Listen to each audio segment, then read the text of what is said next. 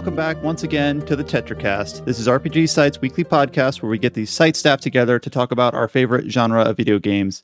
I am the host. My name is Brian Vitale. Joining me, I have the usual crew. We have Josh Torres. Hi, hello. Adam Vitale. Hello. James Galizio. Hey, folks. And Chow Min Wu. How's it going? It is approaching mid-August. Summer is winding down. I assume many of us are still working through Xenoblade Chronicles 3, at least compared to those that can just run through these games really, really quickly. Even though we've talked about that game at length for the last two podcasts, I just want to chime in here right at the start that I'm having a blast. I think the game is wonderful, and I think I'm about halfway through the story, and I'm having a really great time. Don't miss it if you've been waiting on it. We're kind of waiting for the late August release of Soul Hackers. We've also talked about that game in a preview sense on the last episode of the TetraCast. We will likely reapproach that title, I believe, next week. The embargo is up for that game, and we'll be able to talk about it at length in a full capacity. So we're kind of in a gap period here to kind of talk about all the things between basically the late July deluge of releases and the releases coming into the early fall holiday release schedule as we start going into September, October, and beyond.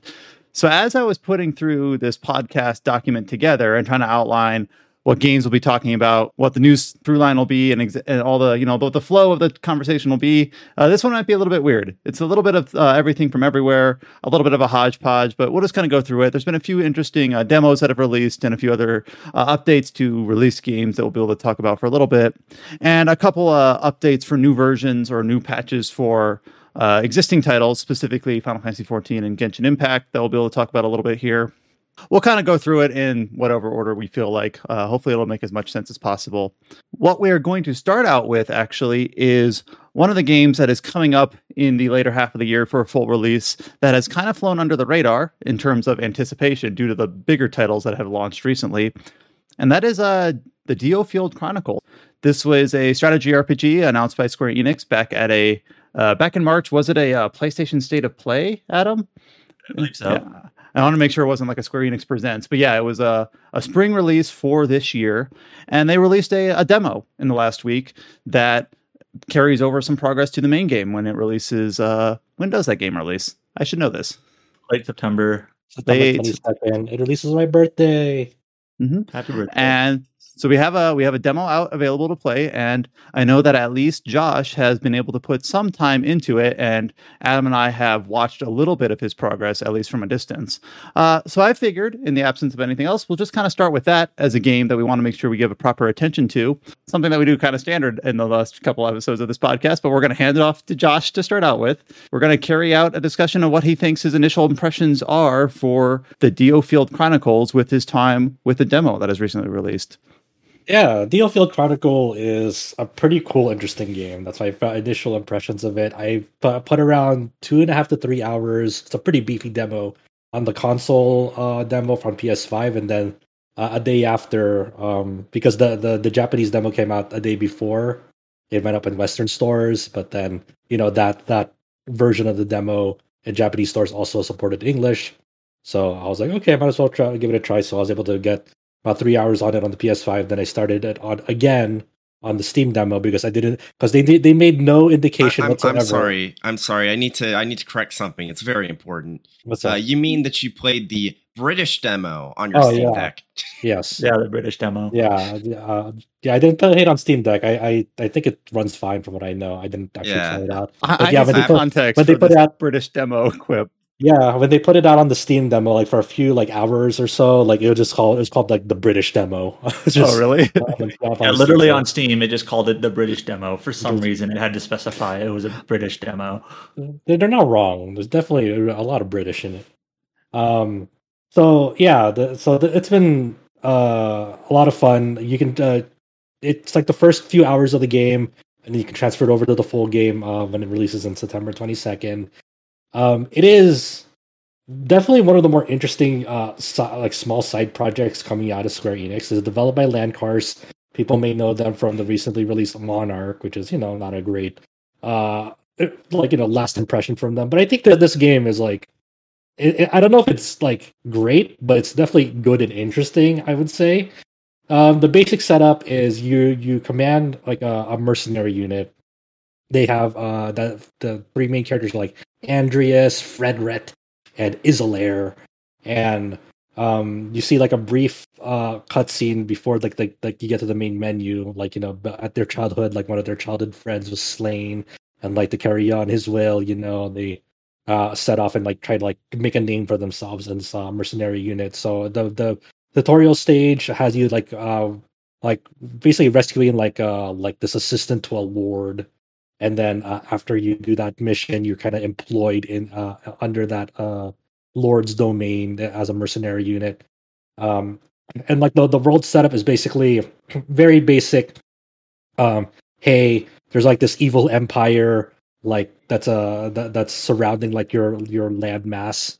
So like I forgot what the name of the empire was, but they have like this like treaty with like another alliance, and so they're kind of like trying to invade your like island of sorts. It's kind think of it like this island is called Diofield, and it's under the I forgot the name of the Alarain or whatever nation. And what I think of it is like how Europe looks at the United Kingdom, like geographically. Like Diofield is like the UK, and then the Empire is like mainland Europe. So the obviously the Empire wants to go invade Diofield for their natural resource of jade and all that. The basic. I will say setup. that this is kind of, from what I saw you playing in this game, and I'm sure you'll get into the UI and the gameplay aspects and like the characters later. So I don't want to supersede that. But the premise that you have just laid out, like my eyes are almost glazing over a little bit in terms of like how archetypal it is. Like, it's a neutral small kingdom butting up against a giant empire that has a natural resource that is desirable to them. You're not small, but you're definitely like, sizable. Like you kind of have you do have like the land mass to go up against this empire, but it's just like it's your stereotypical type of story like that. And it's funny because like in this land of Diofield, you have like very big landmarks like Southfield and Westfield and Northfield. It's like cool, so so like the highlight here is the battle system for sure. You kind of have this isometric board. It reminds me of like old Western RPGs like Baldur's Gate and so forth. It's almost like real time with pause. So it like the environments remind me of Fantasian in the way they kind of do a diorama style as well. So they're very like isolated, but like big enough to like kind of like get a good like 4 to 5 minutes out of like that mission. And it's like a lot of that time is like making strategical moves. So like in real time when you're moving, it's like about 4 to 5 minutes. But when you factor in all like the pausing and like strategical moving, like it'll go beyond that. So at the start, everything is in real time. You move your units sort of like an RTS, where like you can up to 4 people can be deployed, and then you can choose all of them at once or one of them at one at a time or groups of them. And you kind of I just kind of want to stop you right there because like the fact that you only deploy 4, just that's kind of a different scale than what whenever I hear like strategy RPG or specifically strategy RPG from a Japanese developer, I tend to think a grid-based turn-based game. So it's already different in the fact that it's more of a real time with pause. But then also the fact that you only deploy 4 people, so the scale seems like it's slightly different. Usually I'm used to like, you deploy 6, 7, 8 people, and typically in games like this. I think the only ever tactical RPG I remember from not even recent memory at this point, it's been quite a bit. It kind of reminds me of a game that Nisa published called Natural Doctrine. If anyone remembers I remember that. Yeah, it reminds me of old Growlancer games and Lord of Vermilion like style, and the character artist from the Lord of Vermilion series is also working on this. So it definitely pulls its inspirations from like way lesser known RPG properties. This is not a Final Fantasy Tactics Club. No, it's not. It's not your Final Fantasy Tactics. It's not your Persona. It's nothing like that. It's very much. It's like to people like going into it, this will feel novel, but it's like, this style has been done before, but not quite in a way that the way DioField presents itself. So it's very neat and like something feels fresh. So like, yeah, you're kind of going through a stage with these four characters, and then the stage could be like at the very beginning. It's like, hey, there's like we need to launch like a stealthy, like small assault on this bandit camp. Like we'll go around their base camp to not face them head on, and then kind of like assassinate like the leader of them, so to disperse. So like we'll go, like the story setup for that's like we'll go under the cover of night, and then you have the Lord like going off in its own separate unit so they can divert the attention of them to there, while your unit goes sneaks around the back into their stronghold. So like in this first mission, for example, like you move your units, and then you take out like the few troops guarding it, and then you'll capture like these base points, like put down a bridge and so forth, and then more units that are like capturing that base point that'll go faster, and there'll be like treats like like treasure chests along the way, and a lot of it is like very much threat management, because like enemies do hit hard, so you have to think about like which unit is like the tank unit, which unit is like does a lot of damage when their enemy's back is faced to them, which unit can attack from a distance safely and make sure to like that the enemies are clustered up enough so when they pull off their skill, like they're all in that AoE like field of like rain of arrows, and it works pretty well because like how you see like the threat circles of the enemies, so like, hey, if your unit steps into this, they'll get their attention. So you usually want your tank up front, and then what I do is like I get like Andreas. He's like an assassin type unit, like a thief. I kind of position him ever so slightly, like be at an angle where they're like he's right behind them, because they take additional damage if you attack them from behind. So he has this skill called Assassinate, which does a ton of damage when it like hits them from behind, like almost one shots them. So like you have to take into mind like those tactical considerations as well. And of course, like the tank also has like an interrupt skill to stun them briefly. So like say if you're going up against the boss at that stage and they have like an attack incoming, and you'll see like the circle, like a red circle around you, like fill up, and then like you want to interrupt that attack with like the tank skill to make sure like they're stunned out of it, so you don't have to waste time to kind of move your units like out of that threat zone.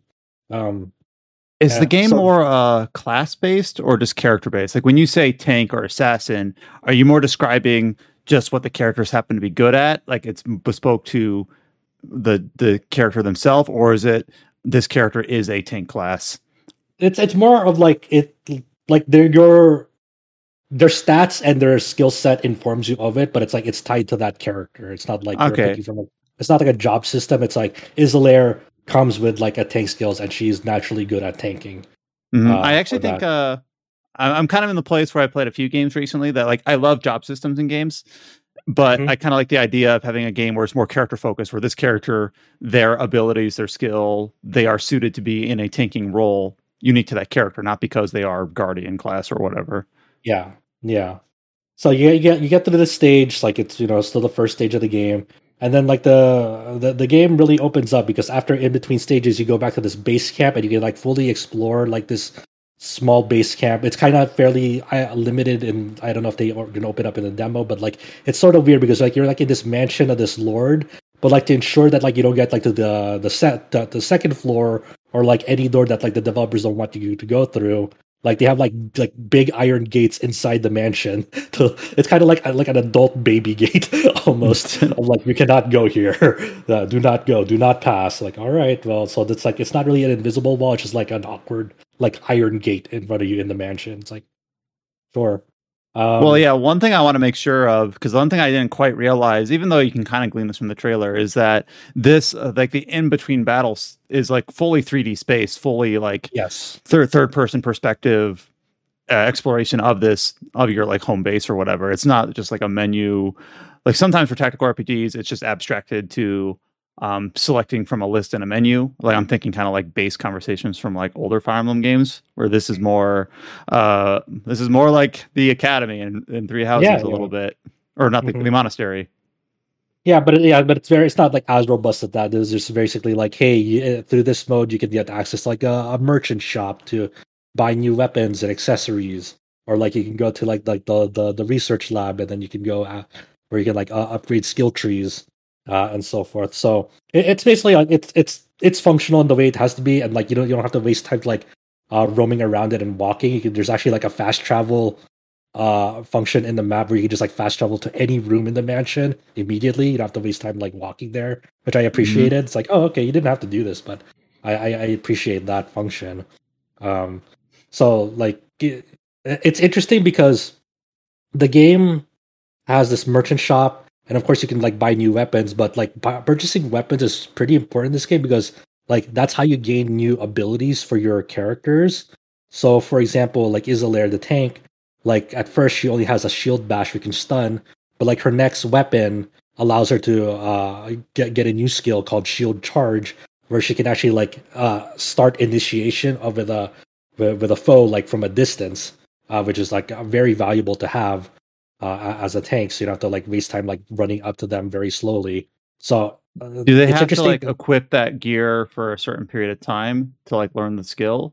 No, does that work? It's right there, right from the get go. So as long as like I equip that weapon, that she can use that skill. There's no. And if they unequip the weapon, do they maintain it or no? It's like no. It's a weapon. I assume it's going to be like it's a linear progression of like, hey, if you like, I don't think they're going to have like a weapon where like it's a weapon upgrade in stats, but I don't think they're going to like take away skills from you. I assume that higher tier weapon will still have that skill on it, because that makes sense. But even if it's not the case, I kind of like the idea of having multiple facets to like, I'm going to equip this weapon because not only does it have better stats or whatever, it also gives me access to the shield charge. Yeah.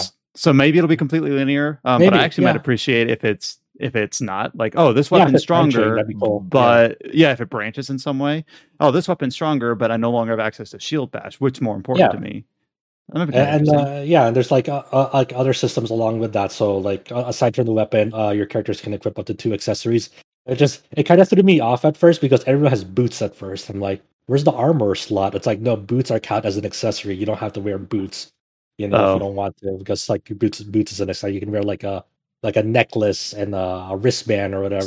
So it's just a weapon and 2 accessories. Yes, there's one weapon, 2 accessories. But accessories can look like armor, like boots. Yes, can look like boots. They can look like necklaces. They can look like whatever. So there's not necessarily armor, but each accessory like has its own like stat gains. Like one like a necklace might give you more HP, or a wrist bracelet might give you more MP, or another thing might give you more attack, more defense, etc. So it's kind of like just minor tweaking on like your passive stats on your units for the accessories. Other than that, you have a character like abilities, not abilities. It's called like, I'm trying to remember what the term was in the game, but you basically have like these not the skill tree, but the other thing for characters is like a character tree where like you can like fine tune their like stats like attack speed or like critical hit chance or luck. I forgot what the exact term was in the game, but there's like another thing to upgrade your characters, and it's like character specific. So like the archer is Iscarian. So they're like kind of like talents or traits or something. Yeah, I think it's talents. Yeah. Like Iscarian will have like nodes for like, hey, I can upgrade my luck and my critical hit chance and like and my auto attack damage, while your Fredret might have something like, for my talent tree, I can upgrade my HP and like how much health is restored like every time like a source of healing is coming to me, whether it's a spell or it's a potion, and so forth. And then like now that I mention it, like you can't really stock up on items per battle as well. You can only have up to 2 consumable items with you when you deploy for a mission, whether it's like 2 HP potions or like an HP potion and like an MP potion. But it's like it's like fairly limited as well. And once you consume it, you have to buy more potions or more of that potion from the shop. So it's not like unlimited healing or something that restores in between battles, it's like you have to really think about resource management when it comes to like using an item. It's like, okay, if I use this item, I'll no longer be able to use it, and I have to go purchase another one. So it's fairly restrictive in that way of making you like pushing you to think about, okay, is there a better way to go about? But also by limiting how many they use per battle. Sometimes some strategy games you end up like with like later in the game the economy ends up being not quite so balanced. So you're just like, I have 99 whatever of these and I just can spam these whenever I need them. So the fact that you have to spend your whatever gold resource on them, but then on top of that you're limited to a handful of use. I kind of like that in principle. Yeah. And also, so you have the talent trees. I forgot to mention also in battle, like you collect these crystal fragments that like fills up like a circular bar at the like lower right corner, and like there's like 3 like nodes on it that you can like gradually fill up as you complete the circle. But like anytime one of those like nodes are filled up, like you can like use like a I think I forgot what it's called, like a magicite stone or something like that. And like for the demo, like you have access to Bahamut right away. So you can like use those charges like summon Bahamut and like do massive AoE damage. Right, like once you have access to it, and it's like that's pretty funny because like I don't think there's like really a big story like explanation of like why you can just like summon Bahamut. It's just like, oh, you can do it. Yeah, sure. I guess I need to ask then: is the demo at the outset of the story, or is it kind of like in media res? What do you mean? Like, does the demo look like it's chapter 1 of the DioField Chronicle, or is it like a few chapters in? Well, progress carries over, right? So it has to be the beginning. Oh yeah, that's a good point. Yeah, okay.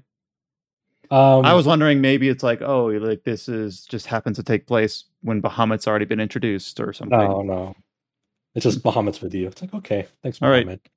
Right. So yeah, and after the first proper mission, you also unlock skill trees, and the skill trees are really interesting because you have like these 4 like roles. You have like the combat person who's really good at DPS, tank who's really good at obviously tanking and defense, the cavalier which is really good at like mobility and like just general movement, and then you have like the magicer, and then you get that character at the second mission. But there's ways to like kind of specialize into certain things, so you can get like formation skills from the skill tree, so you can get like another source of skills from there. But that's not the primary thing. It's there. So like at the first node in the defender tree, you get like a formation skill called like field something, and then you basically enhance your defense, and also you provoke nearby enemies. But then unlike that in the magicer tree, you get like a formation skill of like an AoE healing spell around your enemies, and then once you learn that, you can like branch off into like one of 3 ways. Where you can like enhance like certain magic spells. You don't necessarily learn them, but they gain more traits. So one of the branching things from like that base magicer node is like this meteor fall, and like you don't learn meteor fall. The mage that you get in the second mission already has meteor fall with them, but it enhances it so that when you cast meteor fall, it always guarantees inflicting the burn status ailment on enemies inside the circle of it, the fiery like hole it leaves after you cast it. So that like it, and then there's other ones where like you can decrease the cost of like EP they'll cost. That's the MP in the game. It's EP. So it's just other ways you can like modify like your play style, and like I really appreciate that like in each like aspect of the skill tree, even for like nodes that are far off and you can't like learn them right away, you still get like a little mini gameplay clip that shows like, hey, this is what it looks like, this is what the skill looks like, or this is like what the effect is on that skill. So one of the nodes in the magicer tree is like, if you cast a healing spell on a unit, it'll also heal their status ailments along with them, and then you can like see that in the mini gameplay clip. I'm very glad that these skills are they change the ability in like a meaningful way, like the meteor fall leaves a burning field, or healing also heals ailments, because sometimes some games they do where it's like does 5% more damage or has 10% extra Yeah. crit chance, where like sure those can be useful and meaningful and you can build craft around them, but they're just less interesting. Where like, Yeah. oh, I do 25 damage instead of 22 because I get an extra 10%. Or so the fact that it's like, all right, now I can do this meteor fall and inflict a debuff as well. It just seems a little bit more interesting on its face that it modifies the skills in those ways. And like you feel it in the battle too, like it makes a meaningful difference when you're out there. It's like, okay, thank God I have this, because now I won't have to like babysit these units in like after casting it, because they'll just die on their own from the burn damage. Like I can always Mhm. rely on that. There were some points like since we're on the skill tree, like this like the English localization of this game is like it's fairly okay for the most part, but there are like some weird things that stand out, like the status effect that you even known as like haste in the West. Like they've localized that as like rapidity in the game. And I'm like, That's because you downloaded the British demo. yeah, obviously that's what they call Apparently. haste in Rapidity? Britain. Yeah, rapidity. That makes me think it must have to do something with like how often like they can act or something. Maybe like Yeah, it's like kind why of rapidity and not like haste or Yeah. agility or something. Or quickness or it- swiftness yeah, or it's odd. something. Yeah. Yeah, and for the most part, like, I was kind of surprised that like the English voice acting like holds up for the most part. Like I didn't hate it, though. It is fairly inconsistent. Like there'll be times where like kind of the delivery is sort of off, or like awkward like pauses in like the dialogue. But like the delivery of the voice lines themselves is fairly okay. Like I'm not gonna like praise it for like being amazing, but like it's better than what I was expecting, and it and because a lot of it's like it's British voice acting, and there's a certain like flavor, like a unique flavor of it too, and like they certainly like have like some British terms. They're like taking the mick, and it's like all right. So It is kind I of was it's impressed. kind of weird because like normally I like kind of British English voice acting because it usually is a breath of fresh air, but now it's like, well, we got Xenoblade, we got Xenofield, Yeah. Final Fantasy 16 is it seems like it's going that way too. So it's like, all right, not quite so much a breath of fresh air anymore, is it? Yeah. And also like the if the canned lines, like I remember last week, I think I forgot if Adam and I was talking about it last week with Soul Hackers 2 or whatnot. But in this game, but like when you're talking to like people, like usually in story scenes it's like fully voiced and so forth. But like when you're like talking about like around the base camp with NPCs and such, like there'll be like canned lines or like small audio lines that don't really like say what's in the text box, but like it's standard RPG thing. And like some of like the ones in DioField is so comical and out of place. So for example, the skill tree, when you unlock the skill tree, you go to this research lab, and like there are these NPCs that wear like plague mask doctors. Like they have like that like crow mask and like a lab coat. The beak, yeah. Yeah, and like and there's two of them. You don't know about it yet. Like that, there's a second one, but like after like this, like the second or third mission, like a second one of them shows up, same character model and everything. It's like a twin brother to the other one that you first meet. It's like okay, Do you mean and like literally a twin brother, or just like, oh, this person has the exact same model, I'm gonna call them? It just has the same body. They don't just say that okay. they're brothers. It just has the same model. But like you talk to him, and like he'll just like have like the most dramatic like canned lines for certain things. Like it could be like something that's like I've been doing research for so and so, but then the canned line for that would be like no. I'm like holy what? shit, what? And like it's like really fun. Because I'm okay with like canned lines because like games in the like mid 2000s and earlier used to do that a lot. But I would expect it to say something like innocuous, like "What's up?" or "How can I help you?" You know, something like that, where it doesn't match what they're saying, but it just gives a little bit of flavor. But like, why would they just start screaming? Yeah. Just this game has like a handful of those, and it's just very weird. Yeah, but that's like. I think overall, I think it is a pretty interesting game, and it makes me a lot more excited to play the full game and see how that shapes up. I do. It does have some weird, funky stuff going on with the PC version, for at least with my setup. Where if I turn on this game has like supports ray tracing and FSR, by the way, which is kind of unexpected, but I guess welcome. But in my setup, like turning on some of those knobs will like kind of mess up like the hair, where the hair will have like this weird graphical effect where like there's like waves coming out of the hair, and it's like very unnatural. Is that an FSR effect or no? I have FSR off, and like when I turn off ray tracing, it somewhat mitigates it too, but not entirely. It'll still prop up like at some points. Yeah. So I'm still kind of investigating like what's up with that. But it's not like a huge deal breaker. It's totally fine otherwise on PC. It's oddly enough, it's like one of the rare like JRPGs that I prefer playing on keyboard and mouse. I actually do like the keyboard and mouse bindings. Once you level, like there'll be some like weird awkwardness getting used to it, but once I got used to it and switched around some keys, like it works pretty well on keyboard and mouse. I was like I feel a lot more like with controller you could like you still have like a certain level of precision and like it still works like no problem. But like for me, since I've kind of used to like RTS like games with keyboard and mouse, like I feel like I have like a level of precision that I otherwise didn't with a controller. Not that you really need it, but like it's just welcome to have it there. But this yeah, might be other than hard that, to it's- explain without like going into a ton of detail. But if Sure. it's an isometric view and you've compared it to like Baldur's Gate, is it implementing the PC controls well enough that you can like, I don't know, drag a box around your characters, click on Yes. the field to move them? Oh, that's Yeah, you can drag a box to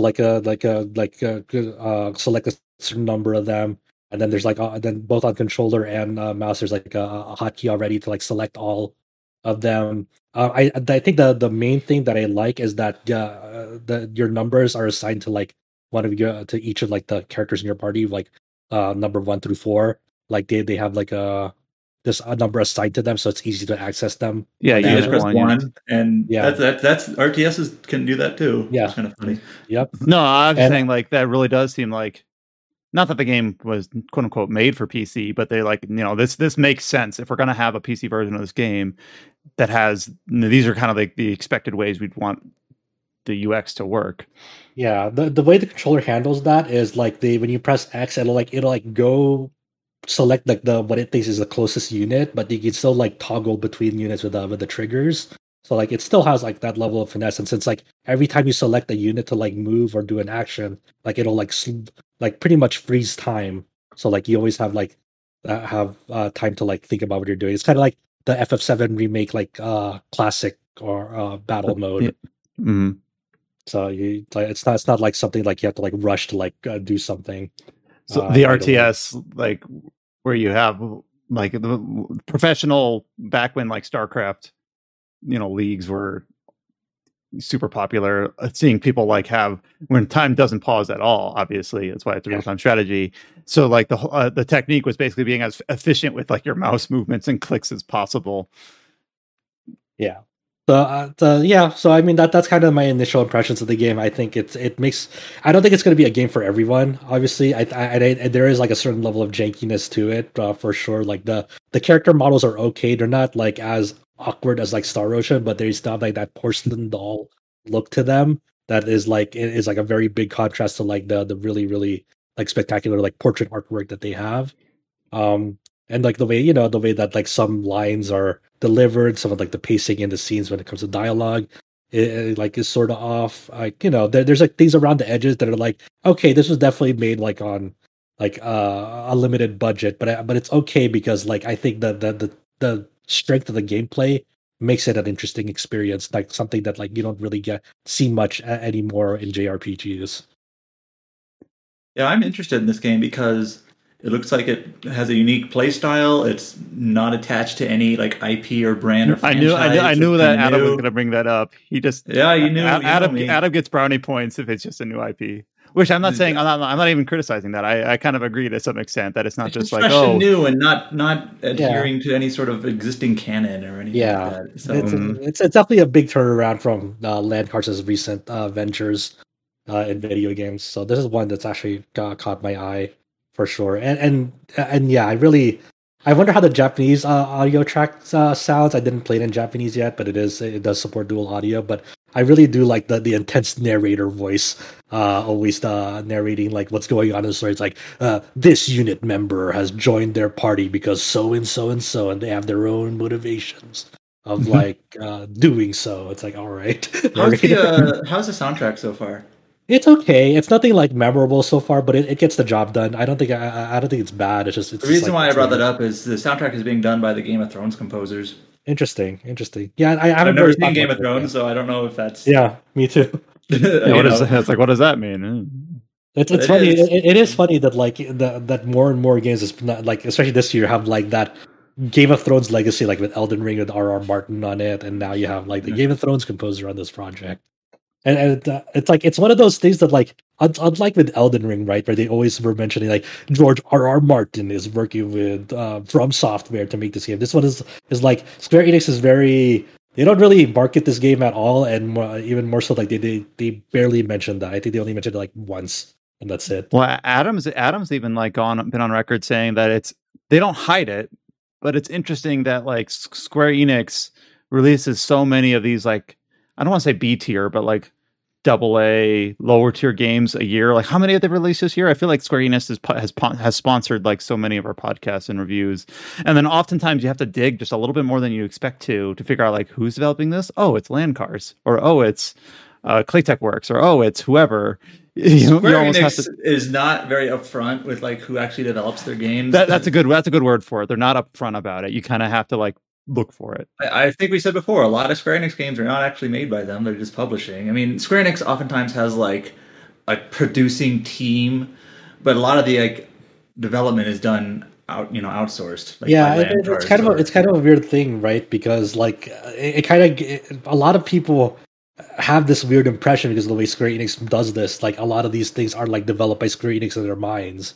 It's like, wow, Square Enix is like handling so many things at once. How are they keeping up with all this development? It's like that's not really the case. But I don't like blame you Live for Alive thinking was who developed Live Alive? It wasn't Square Enix. Historia. Yeah, Historia. And then like DioField is Landcars, the Valkyrie game is Soleil, and so on. Basically, and Star Ocean is obviously Tri-Ace. Yeah. So yeah, just I don't know who's making the Tactics Ogre redo. I think that one might actually be Square Enix, but I'm not sure because they're not always upfront about this. Yep.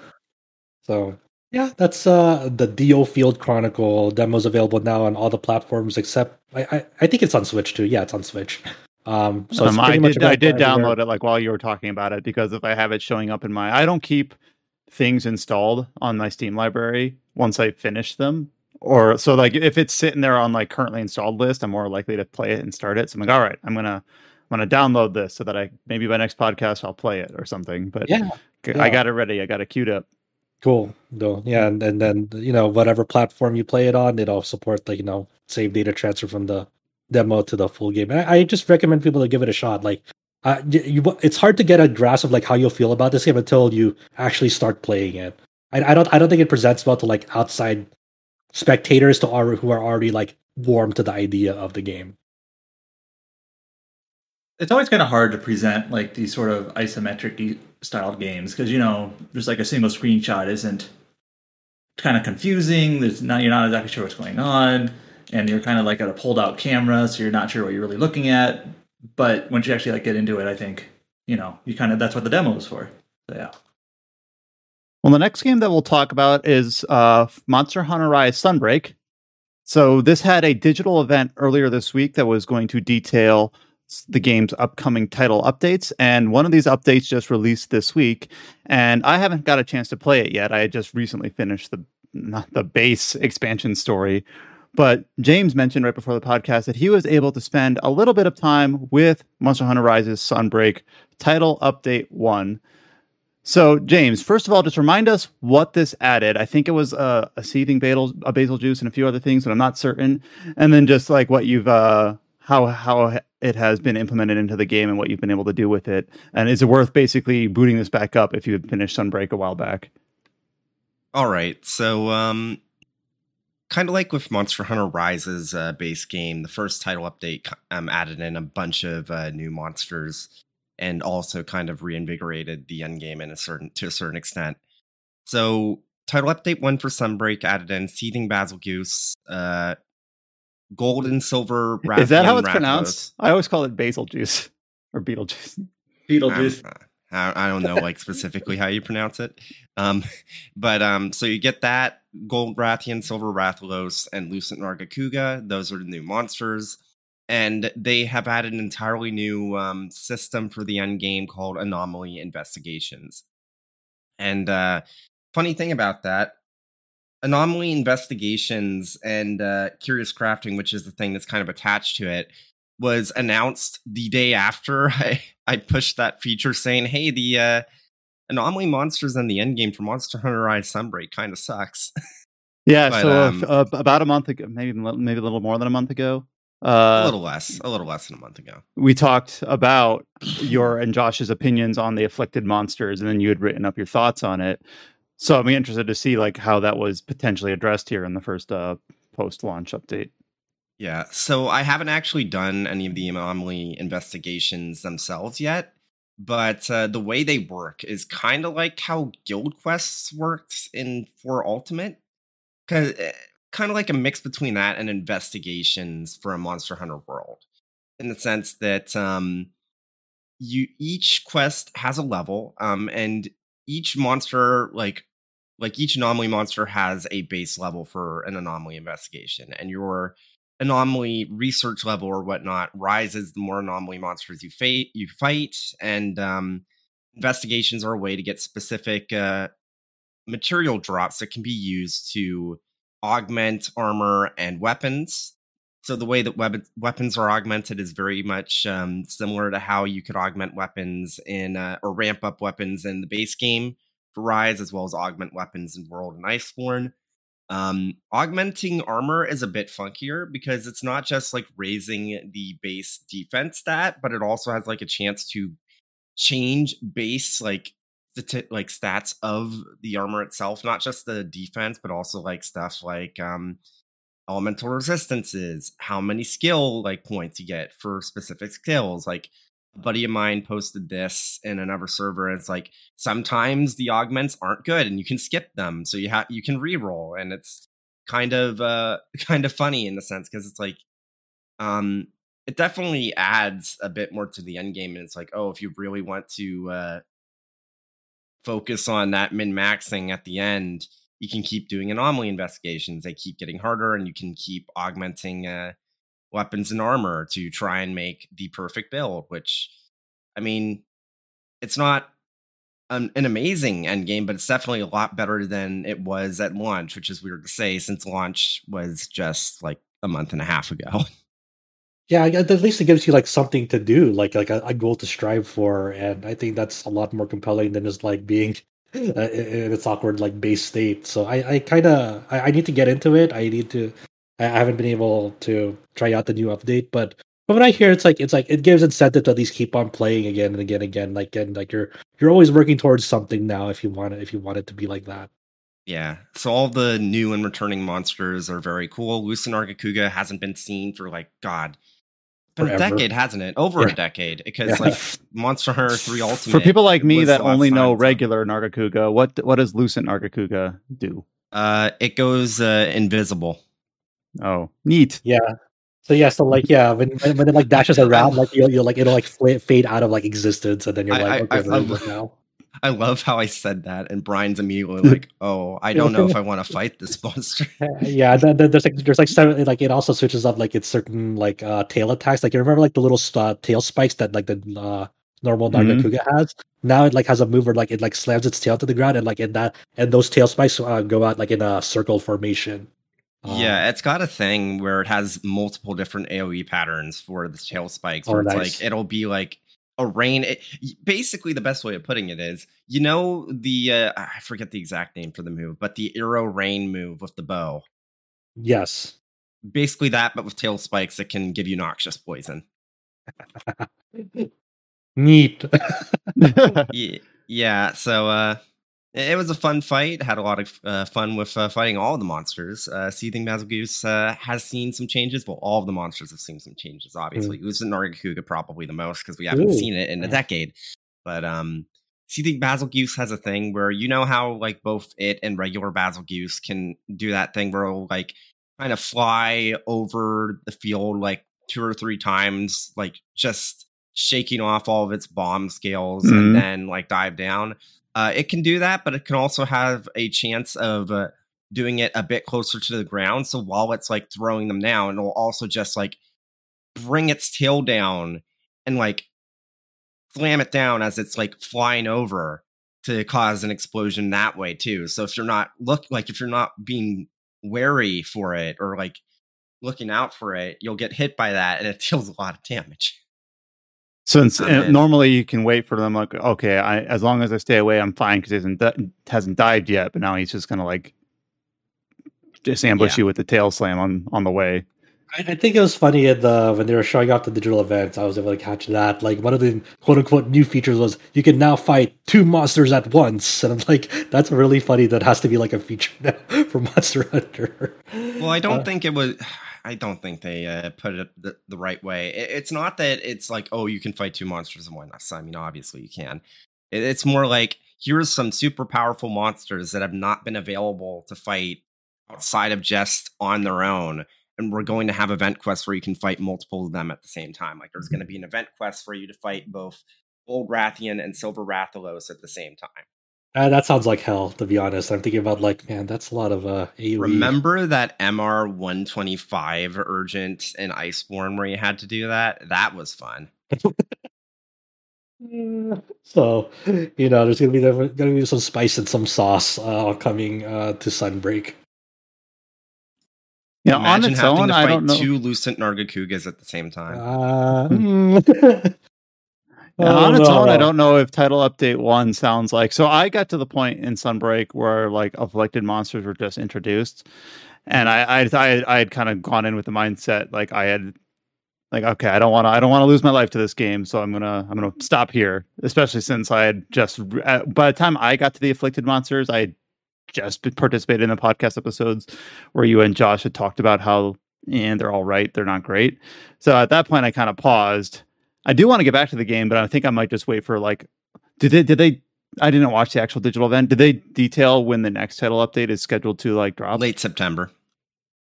Have they detailed like what will it will incorporate with it or not quite? No, just what we currently know, where it's like they said new rare subspecies monsters, powered up monsters, and what was the last one? Let me check. We'll probably hear more about it at Tokyo Game Show. They'll probably detail it there.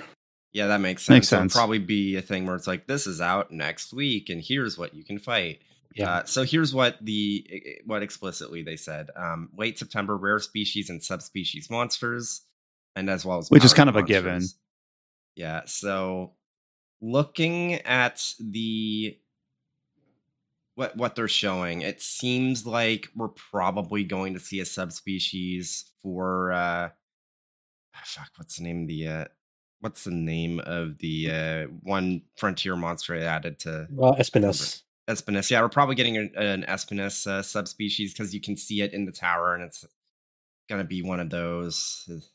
I'm not sure if I'm excited for that, knowing Frontier. Yeah, like the Frontier is like one of those. It's like, okay, there's a certain point. Don't add any more monsters after there's a certain point in Frontier. Yeah, the early Frontier monsters, all right, we're good. Anything like later ones, like. But yeah, Tokyo Game Show is probably like the next big event. We'll like hear a lot of updates from like Japanese games. So like that'll be going for September 15th to September 18th. So almost like just a month away, pretty much. Yeah. So it's gonna be exciting to see what Capcom already showed like, hey, we'll have Sunbreak here along with Street Fighter 6 and the Mega Man Battle Network collection, which is like these are the first titles that we're revealing for Tokyo Game Show. So I'm sure very shortly after the Tokyo Game Show, we'll have the next title update here. And what time of the year is Tokyo Game Show? Is it like late September? Yeah, it's September. Yeah, September 15th. It says September 18th this year. Oh, okay, so month away. Yep. All right. As I was looking through the list of games we have been playing before this podcast that were not Xenoblade 3, because we've discussed that at length, and Soul Hackers, because we are going to planning on discuss that seemingly next week. Chow had listed something on his that I thought we'd give a window to talk about here because I don't know anything about it. And that is Chow has been playing a game called Dragon Knight 4. Chow, okay. I'm going to need you to like kind of introduce this, Dragon Knight 4 101. Like, what is this game? I assume it's part of a series. why you decided to play it recently. Is I don't know if this is on your Mister system or someplace else. So just kind of give us a lowdown of what this is and what you think about it. Okay, so what happened was on a YouTube recommendation, I got music lined up. I'm going to stop you there. And I just love how all of Chow's stories somehow tie into YouTube in some fashion. So anyways, I got music played. I'm like, okay, maybe I'll check this game out. And then I got the PlayStation 1 version. Apparently this is like a PC erotic novel that has strategy, RPG elements. So that's kind of like the rundown. Since this is the fourth game in entry, you know, it's a direct sequel to the past games. But like, do you have any experience with the other games? No, but I read it up. Basically, in the past game, you play as this guy that has a Japanese name in a fantasy setting for some reason. His name's like Takeru Yamato or something, and everyone else has like Middle English name for some reason. But anyways, he's like this hero that saved the world from a demon invasion in the previous games. And now he's married with the main heroine, and now he has a kid, and you play as the kid in the fourth game, apparently. All right. I think her name's like, what, Kakeru? Yeah, yeah. But the main character's name is in the fourth game is called Kakeru, and he's kind of like this little bratty kid that's doing all kinds of pranks on the girls in the village or something like that. And when he was like 15, the main character's parents just tell him, "Get the hell out! You're going on an adventure now." And that's basically the story how it starts out. What is it? There's two subplots that's going on. In the demon world side, there is a demon lord that is having an affair with this kind of like a general that's having an affair with a demon lord's daughter. Scandalous. Yeah. Anyways, when the demon lord found out about that, he basically gave him a mission. If you want to like date my daughter or fulfill a mission to date my daughter, you have to go back in time and kill the protagonist from the previous games. And this is very far in the future. Which is your dad, right? Yeah, that's your dad. He wants you to go back. They're already dead, but they blame the main character's parents that they couldn't invade the human realm because of the main character from the previous games. So they want him to go back way far in like the distant past to kill him or something like that. And so he gave him this mission, and he also curses his own daughter for some reason, saying that if he can't complete the mission, the curse is not lifted or something like that. So this guy has a reason to complete his mission. So anyways, you go on an adventure, your childhood friends come on with your adventure, and you get to play the battle system, which is kind of like a mixture of Advance Wars with a very weird leveling up system.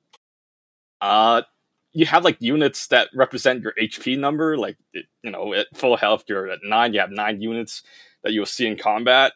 And, you know, if you lose health, you lose those units in combat. And you also lose attack power because you lost units, right? Yeah, something like that. Okay. The reason why I say the leveling up system is really weird is because you're not represented by levels. You have a defense and an attack stat, and every time you kill somebody, your attack and defense stat goes up, and that's how the leveling system works. Okay. So it's like Saga. Yeah, but you only have 2 stats to focus on, so you're not really, you know, focusing on too many different strats. It's been ported to like many different systems, so they kind of tweaked the battle system a bit in each port. I think Ben, what's that name? Who makes all the SD Gundam? Ben Presto. Yeah, yes. So I think for the PlayStation version of this, like the PlayStation 1 version of this, apparently they ported the one on the PlayStation 1 version, and also the Super Nintendo version. So. Yeah, so I pulled up the wiki page, Dragon Knight 4, like PC 98, then DOS and SNES, PlayStation, Windows in 2007. So yeah, it's had a lot of versions. Where's our Steam release? Apparently it's been remade on the Windows before, and it kept all the erotic elements intact, but I'm just playing the PlayStation version, so I don't know what happens. You're innocent, right?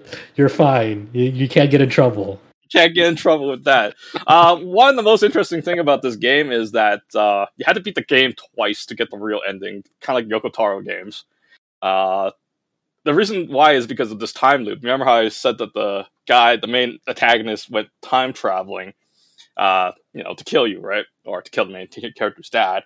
During the plot line, you save this elf elf lady who becomes like this main heroine. But what she's actually is a double agent that was sent by the main bad guy. And how the story goes that, she finds out that, the main bad guy does not love her. He loves the Demon Lord's daughter, right? So when she found out about that, she betrays him. And, and during that timeline, the main character's friends all died and he gets captured and becomes a slave for like the Demon Lords and stuff. So she betrays them and she gives this like the stone to time travel to that character. So in that timeline, you kind of find out that, there's this badass knight that always comes in and saves your day all the time. That's actually you from the future. And in the second timeline, or like think of it as a new game plus, you play as the future version of you. And that's when you get the correct timeline and how you get the actual true ending or something like that. This story sounds insane. Yeah, I'm about to say like that sort of like manipulation of what New Game Plus means and what it can incorporate or whatever is not so novel now, but for a game that originally released in 1994, that's pretty out there. Yeah, but apparently there was also a sequel too, because when you beat the game, it says to be continued, but the game didn't really sell, so because apparently during that time people were not focused on like visual novels back in those days. They didn't really care about having gameplay. They cared more about the dating elements, so they didn't really sell at that time. So in the end, there was no sequel, so we don't know what this to be continued is supposed to go for. So you're saying you want to you are publicly announcing right now that you single-handedly are resurrecting the Dragon Knight series. Just tell them to start Kickstarter. Anything, it works. I mean, Valve came back. They have a Kickstarter. Only the creators probably blew in NFTs or something. Are you gonna go back and play any of the other games in the series? Apparently the older games are not that good. They were, how it was designed, they were kind of like SMT games. They're like first person dungeons, and every time you encounter an enemy, it has like the enemies, that you'll see them in front of you with like 6 action commands that are laid horizontally, like a SMT game, like a classic SMT game. So that's what the old games look like, but I would never touch it. Like Persona 3? No, it's not like Persona 3. I'm being silly. I'm being dumb. But it's like a first-person view, Probably know what I'm referring to. And those games, I say they're unplayable. I can't play those kind of games. They're too ancient, I would call it. Oh, the archaic argument. Yeah. Sometimes that ends up just being unfortunately true. So you're just like 1994 is my cutoff. Anything before that is just too old. No, I can't get into like those first-person dungeons from those ancient times. No, I mean, speaking of which, I was born in ancient times. Can you not like play like old Wizardry games or anything? It's just too much. My experience with Wizardry is that you die in the first couple minutes. It's like, what the fuck is this? Yep, and then you have to go fucking read up like a fucking encyclopedia of like, okay, what the fuck did I do wrong? It's like, oh, you're stupid. You decided to like take a step in the wrong direction. You fool. Like, oh. You didn't actually have your party spec like this for this part in the first 5 minutes of the game. You fool. And what was it? Like one of the games, there was like a puzzle you had to solve, and you had to like draw like a star or something with the maps. Yeah, probably. Yeah. Trying to figure that out in first person mode is like good luck. Yeah, that's it for this thing. I mean, maybe we might see a Kickstarter in the future. Who knows? If you are listening to this right now and you are one of the chosen few who have played Dragon Knight 4 in your lifetime, let us know. What do you think? Who knew that Dragon Knight 4 would get time on a video game podcast in 2022? Yeah, this is what you provide to the world. This is your calling. Okay. And then the last game that we have listed here is a game that we did talk about, had a recent release on previous episodes of the podcast, and that is a game that's been in the news for a few different reasons. Tower of Fantasy. Have we had anyone go hands-on on this game before this week? Or is this the first time? No, I think it's the first time. We were offered it, but no one wanted to take it up. Oh, I see. Being honest. Yeah. And I was like, and then when finally released, I was like, okay, some friends might be giving this a shot, so I guess I'll give it a shot for like briefly. So I played it for like several hours. I'll be upfront and say I played for several hours, and then the next day, and I was thinking about booting it up again. I was like, I'll just uninstall it instead because I don't want to play this game. So you have it uninstalled right now? I have it uninstalled right now. I only gave it a shot for that one night. I have never installed this game. That's crazy. We have so much in common. How was your 1-day experience with Tower Fantasy? So Tower of Fantasy, people rightfully they look at this game and they're like, "Hey, they're just knocking off Genshin Impact," and like they're probably you're pretty right in doing this, right? Because I'm sure like the concept of this game, like I don't think it really would have formed without Genshin Impact for sure. Because I remember when Genshin Impact, when it first released, like the trailers coming out for it. Remember the whole Breath of the Wild debacle? It's like this game is just a Breath of the Wild spin-off, and the way they marketed it definitely wanted you to evoke those feelings. But when you actually played Genshin, it's pretty different from Breath of the Wild. But Tower of Fantasy I had almost forgotten about the whole hoopla about this publisher or this developer MiHoYo. Who the hell are they? They're stealing from Nintendo. This is just a Breath of the Wild knockoff. I mean, And then, their Honkai Impact has stolen animations from Nier Automata. So yeah. I mean, MiHoYo, MiHoYo is like not like completely innocent as well. Like they do like take ideas and make it their own. Like with Honkai, you do have like some Nier Automata animations. You do have like the witch time mechanic from Bayonetta in there. So like they definitely take ideas that have been presented in other games to kind of try to make it their own. Tower of Fantasy is, I forgot. I know Level Infinite is publishing it. I forgot who's developing it off the top of my head. Hato Studio. Yes, and then this is like an actual like true MMORPG. It's not like Genshin where it's like it's mostly a single player game with like a little bit of multiplayer aspects to it. This one's like there's a shared world where like you can see people like roaming around when you're like doing quests and so forth. So the like as any MMO launch, this was like a freaking hot mess when it came to the server situation. I was able to like get into one pretty quickly and like made my character. The character creation is actually pretty robust in this game. Like I'll praise it for like its character creation. Like there's a lot of like options for both male and female character in it, and especially like hairstyles and so forth. So like that's pretty cool. You go into it and it has like that whole sort of a similar Genshin setup where there's like these two characters. You don't know they're siblings. They look like siblings, but they're running away from this thing. And then like at this big moment in the cutscene, you choose like do you pick the male or the female character on this, sort of like in Genshin.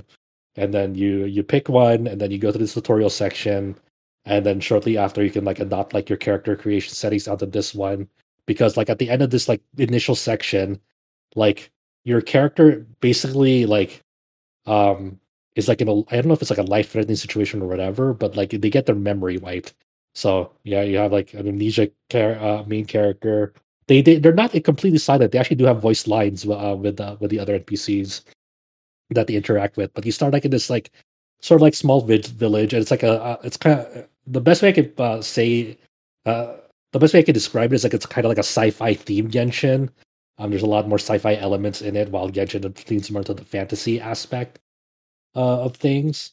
So you're going through all these tutorials. You get like your character preset appearances onto your main character, and it's like Genshin is very much about deliberate, like yet slow movement, while Tower Fantasy is sort of like we want to like one up Genshin like in its movement and combat mechanics. I do agree that like Tower of Fantasy does have like more interesting movement and combat mechanics going on than Genshin, but I think like the actual world itself is a lot less interesting to explore than Genshin, which is like a big part of like like the allure of these games for me. So like this one's weird. So in this game, you get like a jetpack very early on, and the jetpack you can use it like jump up very high there, and then you glide with it.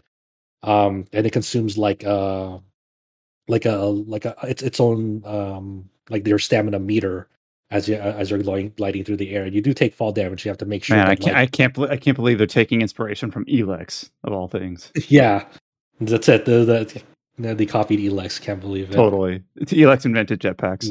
Yeah, and then you also have like the grip meter, like from Genshin and Zelda when you're climbing up surfaces, and so forth. Combat is very much like more combo area oriented than Genshin. It's not like Genshin where it's like about like, hey, your character like inflicts like a character element element on this, and then you switch to another character that's like your main DPS character. This one is very much about like switching in between different weapons. So like instead of switching in between different characters, you're switching in between different weapons. So like yeah, like at first you have like a sword, and then like you have a spear and a bow, and like these can come like in like same element or different elements, and then you get like bonuses like if you like a meter charge before you switch into them, and then they'll do like a flashy attack when that meter is charged when you switch to them. And then they're like they all have like pretty different move sets. Like the sword that you start off with has like it has a standard flashy standard attack string, but then you can also like hold down like the left button, left click to launch them into the air, and then like go after them and then continue like the air juggling them, and then you can do like a helm breaker or like a or some sort of attack, falling down attack in it. So it's like it's pretty easy to like do them. It's just like very much just like left clicks and then holding down the left click and so forth. And then they also have like a dodge button where like at any time during the combo you can just like go into a dodge right away, and like the dodge meter itself has like its own meter where it has like 3 different charges, so you can't just like keep on spamming dodge. You can like immediately expend 3 right away, and then you have to wait for that meter to refill. And it's just I'd say it's very just rough around the edges, like in terms of like the way it kind of just presents itself, to be honest. Like as you're playing through the game, going through these tutorials, you eventually get like introduced to the gacha, and the gacha is weird because they kind of give like an in-game role explanation of like why you like you can like obtain these weapons, and like these weapons have like the souls and minds of like the heroes that have them, and then like at any time, like if you don't like you're really gotching for weapons, but these weapons like these SR and SSR weapons have like their own hero attached to them, and so you can switch your character appearance to like the appearance of that hero, but that's completely separate from like the weapon themselves. If you just want to stick with like your base main character appearance because you like how they appear, you can just equip the weapon without having to like take on the appearance of the character, and that makes sense. So it makes some sense, but like when you're pulling the banner or the 1 roll, the 10 roll, are you getting characters or are you getting weapons, or are they like linked together? They're linked together. So like let's say like the banner is like for a character that has like a spear. When you roll the spear, you do get the weapon, but then along with that weapon, you get the character appearance that you can optionally change to that character appearance if you want to, or you can just like equip the spear onto like your base character, and because you don't want to take on their appearance. So really, it's more about the weapons more so than like the appearance of the heroes that come along with them. So there's no like downside of always of like there's no stat shift taking on the appearance of the hero. It's mainly about the weapons. So that's kind of like the weird neat thing about it, where like you're not like forced to adopt another appearance. If you just want to like if you enjoyed like your character's appearance, you can always play as them, and then they're the ones switching in between the weapons. If that makes sense. Yeah, it does. Yeah. It just makes me wonder like how does the game handle whether you're playing as a default player character or a pulled character? Like is it just treated like a costume, or is it treated more like narratively you are that character? No, you're always narratively just like your main character. They never consider that like you're the hero appearance. That's kind of so it's purely like cosmetic. Yeah, it's purely cosmetic on that end. And it does like that weird thing. And Chao, you'll understand when I say this, but it does have different gacha currencies. There's like your standard like your standard gacha currency for like your the characters that are like permanent in the game. And then they have limited banners, which take a different gacha currency that's much more. It's difficult to obtain. You can like convert like a universal currency that they give you into these multiple currencies, but mainly you want to use this universal currency that they give you. It's kind of like a black ore fragment that you could convert. Primarily, like the main use for the community is to convert it to like this red nucleus, and then that's the currency that you need to roll unlimited banners. Because those have like really good characters and they're only there for a limited time. And there's like a pity of 80 rolls for them. And I think that pity like carries over in between. I think I'm not too that exactly sure on that end, but if you want, if you have like all this gold nucleus for like the standard banner, you cannot use like the gold nucleus that they hand out like for pretty much like candy. You cannot use that on the limited banner because that uses red nucleus, not gold nucleus, for example. So that's We've seen that in Genshin. I mean, you need to use the limited currency in order to roll the good stuff. yeah, regular, yeah. You regular have currency that. just roll the junk shit. You have that in Epic 7 as well. Yep, Yep. So but except the rare currency is super hard to get in Epic 7. yeah. So it does have that sort of thing, and the rates are pretty low to roll them, but they're in this game it has a weird thing where like I don't know if it's like your first 30 rolls or if it's just like or if it's forever, but in your first 30 rolls there's like a hidden SSR guarantee. So like within 30 rolls you will get an SSR. It's just never that info is never explained to you up front.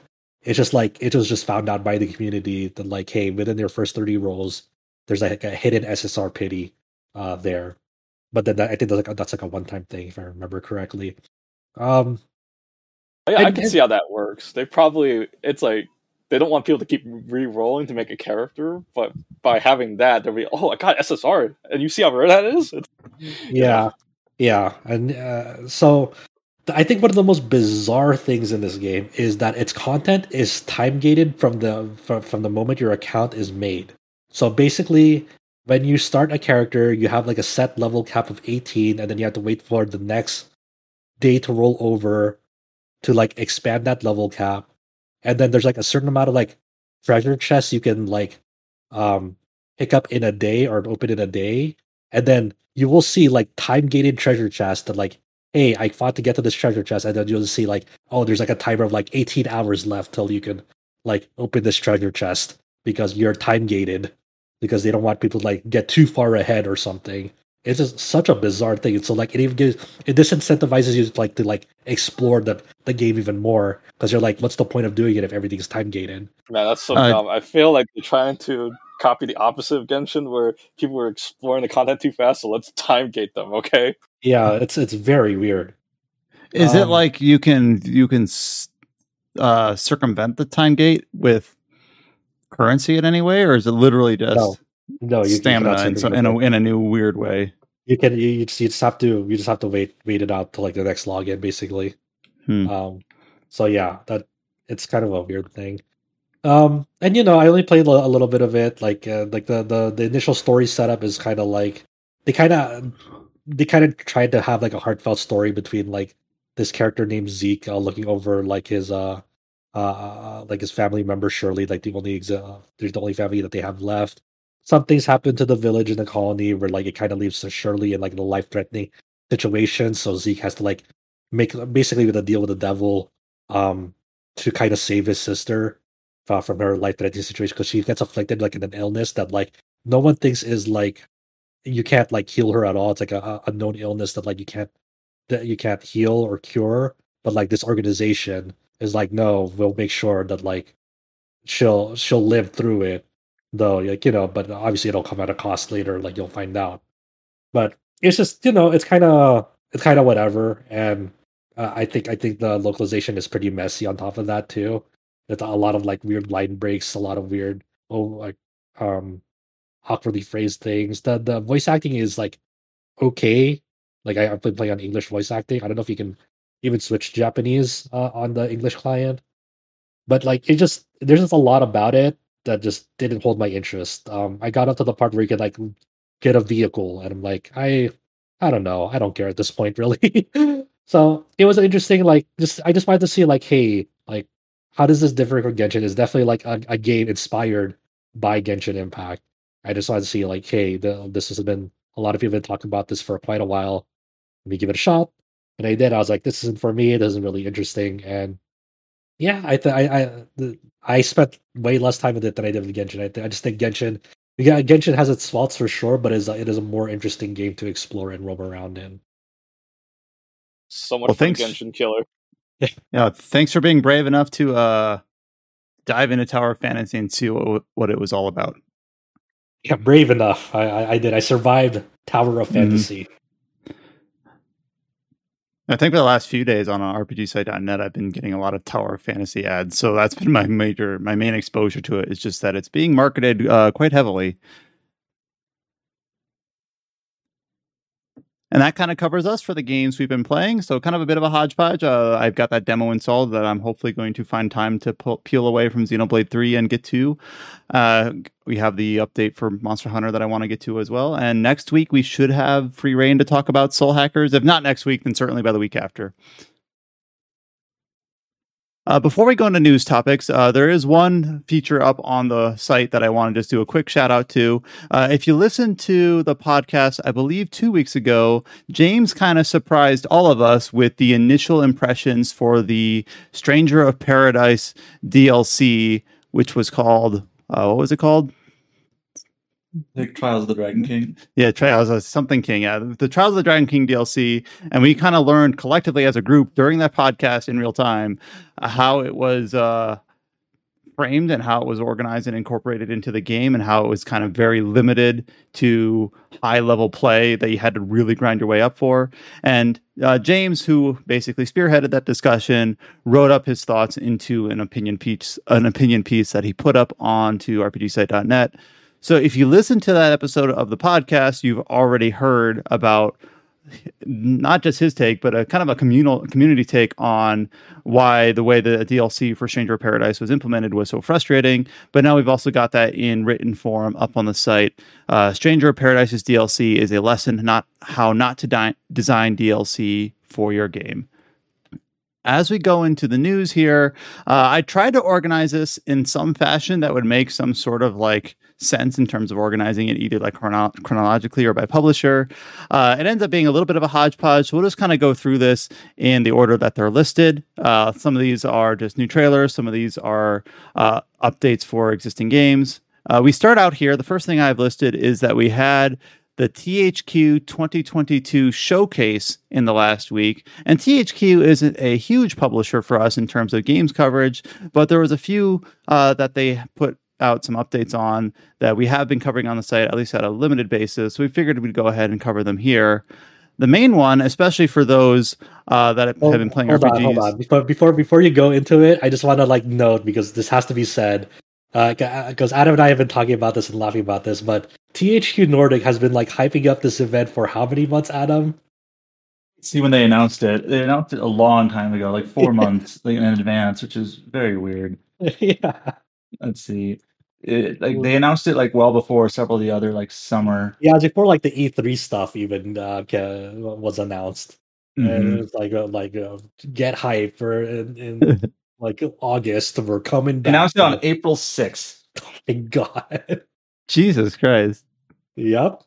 In early April, they're like, we're having a showcase in late August or mid-August. Okay. We're like, all right, sure. So this has been many months in the making. This is it. And I did not watch the showcase. I don't know what the headliner for it was, but the main one for our purposes is they gave us a look at the upcoming Gothic 1 remake, which Gothic is a cult classic game that I think came out in the early 2000s, developed by Piranha Bytes, that has a very dedicated following that a lot of people think it was a really I have not played it, but I played some of the later games from Piranha Bytes that had a really robust RPG implementation, emergent storytelling, meaningful choices. So the idea of a remake, and this game I think had a limited time demo. It was either last year or potentially 2 years ago. They called it a prototype. I think it might have been 2019. It was a couple of years. Gotcha. And I recall that people had a terrible impression of the demo in general, not in every case universally, but it was not well received. And so this is our first real look at the Gothic remake in quite a while. And so they gave us a new trailer, the showcase trailer 2022 for the Gothic 1 remake. And as someone who has not played Gothic but has heard good things about it, I kind of was interested in this. This trailer is about 2 minutes of a fly-through of a cave that is a mine being worked on.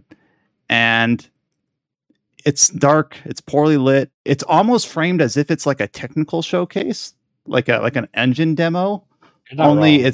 It's not the visual quality, it's fine. It's not bad, but it's not like there's not enough. A just on the cave is visual not inherently interesting. Yeah, there's not enough on the visual front alone, and like there's no like new lighting techniques or particle effects to make it like wow, it's just a fly through of a cave being worked on, and at the very end they show some spiders, like some large, like very RPG prototypical early game baddies. So I don't know, like it just seems interesting that this is what they say is the Like the this is what we decided showcase to show. trailer. Yeah, right? this is so weird that like this is all that they really showed. Like people have been waiting for this for quite a long time now, and it's just okay. That's all you have to show. Not even like a release window like to accompany it or anything. It's just like yeah, it's still being worked on. It's like all right, I guess. Like yeah, I And mean the old I don't think we mentioned like this. It's being developed by a new studio, Insane. It's like Alchemia or something. Alchemy Interactive. I think they're from Barcelona, I believe. And So there is no pedigree basically. is what yeah, I'm so getting at. yeah, there's just a complete question mark on how this will end up. Hopefully, it turns out well. Best of luck. But obviously, this will take a lot more time, and I think they should like surface this when they're actually like ready to like show like substantial gameplay and like a release window at the very least. I'm just now reading the press release, or I don't know if this was the press release or just the description underneath the YouTube upload. But some of the stuff that they have listed as features is like the most boilerplate stuff that doesn't detail much of anything. It says full faithful remake of the original Gothic 1. It's like okay, I presume that. Oh, the Steam description. Yep. So, modernized combat system that takes the basic premise of the original to the modern age. Like, oh, okay, right. I trust you. Like very specific. It was like the most like amusing thing that came out of this was like one of the quote retweet comments on our social media saying, "Man, my grandpa would have loved this." I'm like, "Yep, yep." It's not like it's a bad showing. It's just that it's like this. It's not worth a showcase. It's just like okay, the game's in development. That's fine. Games take a long time to make. That's also fine. Like I don't know. Like, this doesn't do a whole lot to like drum up excitement other than just remind you, oh yeah, that's being worked on. Which maybe is enough. I don't know. I'm trying not to be too cynical, but I'm finding it kind of difficult to be honest. I just think they just need to like show something substantial next time. This can't be a thing where they're like, hey, we have a new update on Gothic 1 remake, and it's like a 2 minutes of like demo flight, like demo engine walkthrough. It's like okay. But before the podcast, Adam was like, I watched this on my phone and I couldn't see shit. That was kind of like that's going to be my impression of this trailer from now on. So yeah, Gothic 1 remake still being worked on. No other details really at all. We have the trailer up on the site if you're interested in watching this cave fly through. There were a few other things that were shown in the THQ 2022 showcase. One of them was for a smaller title called The Valiant, which is a real-time strategy game with RPG elements, I believe. Based on your description of this, Josh, as you cover the news story for this, you seem to suggest that this one was also quite threadbare in terms of like what they showed here. Yeah. A lot of the things at THQ Nordic was just like, hey, here's a trailer, a small trailer for like a game, and then like without really much detail on it. So like another just small trailer for this game. This was announced back in May, developed by Kite Games. It's it looks neat. It like the snow environment in the trailer does look nice, and then they showed off some of the multiplayer modes. This is a game that takes place in the Middle Ages during the Fifth Crusade. Yeah, so it's not a big update. Same with the Jagged Alliance 3 game that we're also gonna cover. Just another thing that's like, yep, it's another trailer. Okay. Which is fine just to have that, but it's just interesting that with the amount of hype and pomp and circumstance that they put around this showcase, that these could have just been dropped anywhere. Yeah, I think the main things from like the THQ showcase, like the ones that really caught eyes, was like, hey, they're rebooting Alone in the Dark. It's going to be like a new original thing with some like veteran developers, some new. So that's kind of the thing, and also a new SpongeBob game. There's like a totally new entry in the SpongeBob. It's not like a remake or a remaster of an old SpongeBob game. It's like an entirely new one. Those were kind of like the big announcements, I guess, that people were looking for. Any chance we can cover the SpongeBob game? Go ask Alex. An RPG. Anything is an RPG if you put your mind to it.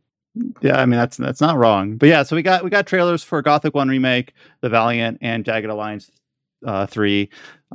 Very kind of incremental updates on those games. They're still being worked on, and I want to say those games still have the potential to be fine. It's just that these updates are very kind of piecemeal and threadbare. So it's like, oh, This okay. is not something you say in April. Be like, be ready for our showcase in late August. Back in April, it's like, all right, cool. All right, changing hands pretty much entirely. We're going to go back to we talked. Maybe this should have let off our news section. Another Square Enix title that is being published for later this year, and that is Dragon Quest Treasures, which we recently learned is being released on December 9th. There was an updated blog post on Square Enix's website about the gameplay mechanics and the playthrough strategies for this game, and basically how it works and how it is conducted as you go through. So this doesn't actually have a trailer accompanying it, but goes through a lot of the systems of the games if you've never played a Dragon Quest Monsters game. It also revealed the box art for the game, which I've seen described as like one of the best ever, and it's really quite good. I don't know how to really describe it. Just go. You can see this news article up on the site, and we'll have the box art attached to it. It's quite charming. The game in general just seems quite charming. So I don't know if there's really anything that we should dive into specifically here, but basically, Eric and Mia will have a starter island, then they will venture out onto, I believe, 5 other islands to retrieve treasure. They'll have different monster companions that will help them seek it out. Then they bring it back to appraise it, and it kind of seems like this is the general kind of gameplay loop for the game about coming back and having this appraisal mechanic and seeking out different monsters that will help you acquire treasure more efficiently, higher rarities and things like that. I don't know if this is kind of... Go ahead. I think this is like a lovely step-by-step breakdown of the game. I really enjoyed it a lot. I just like the general vibe that the game gives off, especially like some of like the more creative terms they use. Like when you select an island, you can see like golden ratio, which will let you know like whether the suitability of finding treasure there. It's like, I don't know why they call it golden ratio, but that's fun and exciting, and then like in the way that they present it, like a big ass number is like, yes, let's go to that island. I like the golden ratio of that island, and I especially love once you like when you're trying to find like treasure, like rare treasures, you have to like triangulate its position from like the through the viewpoint of like your monster party, and like the vision that they have is like very dependent on the party. So like one of the vision is like you have like this aerial creature with you, and like its vision is like just cracked out, like totally fucked up warped vision of like, I guess I can kind of see a treasure, the treasure of where it's at from the air, but like the viewpoint of it is just like so warped and so like, oh yeah, it's like a weird fisheye lens. Yeah, it's like, is this bird okay? You know? Are his eyes all right? Yeah, and then like you have like the Restless Armor's vision, like it's like, you know, he's wearing like a big ass knight helmet, so like there's like big bars in between his vision, like, you know, that's really fun to like kind of mess around with, and a really creative way to like find treasure. You know, like you know, finding treasure isn't like on it by itself like the most exciting thing in the world, but we add on like really cool fun mechanics to like make the act of finding it fun and exciting. Like that's really that's hard and something special, you know. I'm really rooting for this game. Like the more I see about like how the gameplay loop is in this game, how you like interact with your monsters to like find them, it's so cool. And I guess a lot of the charm of the game and a lot of like the vibe that they're going for is exemplified by the fact that both of the protagonists are existing protagonists that obviously were present in Dragon Quest XI, but as children.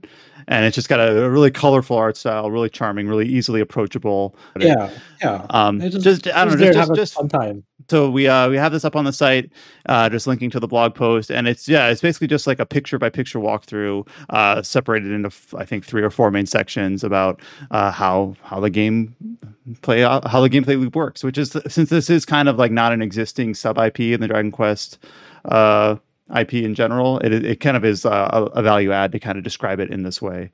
It is interesting that like when you first see like the first picture of like the story premise of this game, it does. You can't help but imagine it's like, oh, they definitely took cues from like the first Xenoblade, and it's like world design and world premise. Like it's kind of weird how they did that, because like you do like visit locales on like the back of like these like kind of dragon skeletons. Mm-hmm.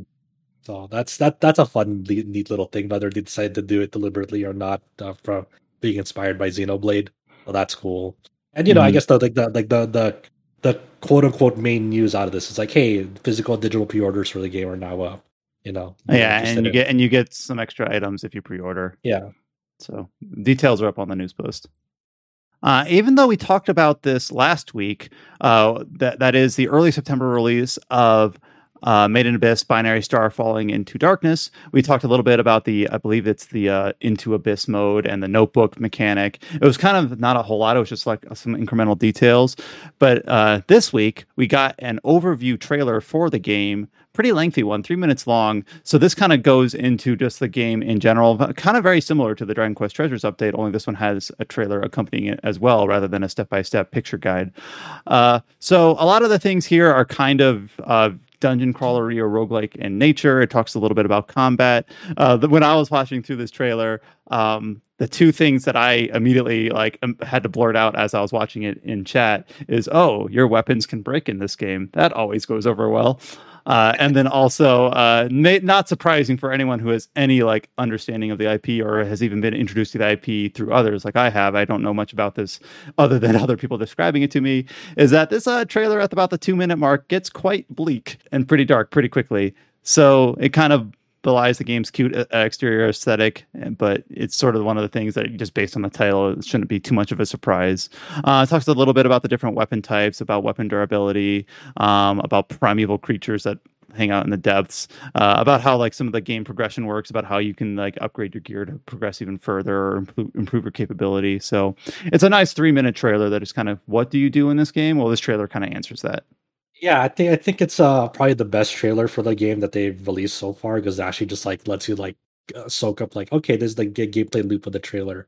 So it's very much in the spirit of Made in Abyss, because the premise is hey, there's these cave raiders that usually want to travel down this really really really dangerous region to get relics and become strike it rich pretty much. So in this game, every time you dive into the abyss, the location of enemies and relics are always switched up. So you never know what to expect when you visit a region or revisit a region. And then the primary way you earn experience is obtaining relics successfully back to the surface. And if you die in the abyss with them, they're lost forever. You have to go find them again. So there's very big risk and reward mechanic. Beneath it all, you get a look at the skill tree.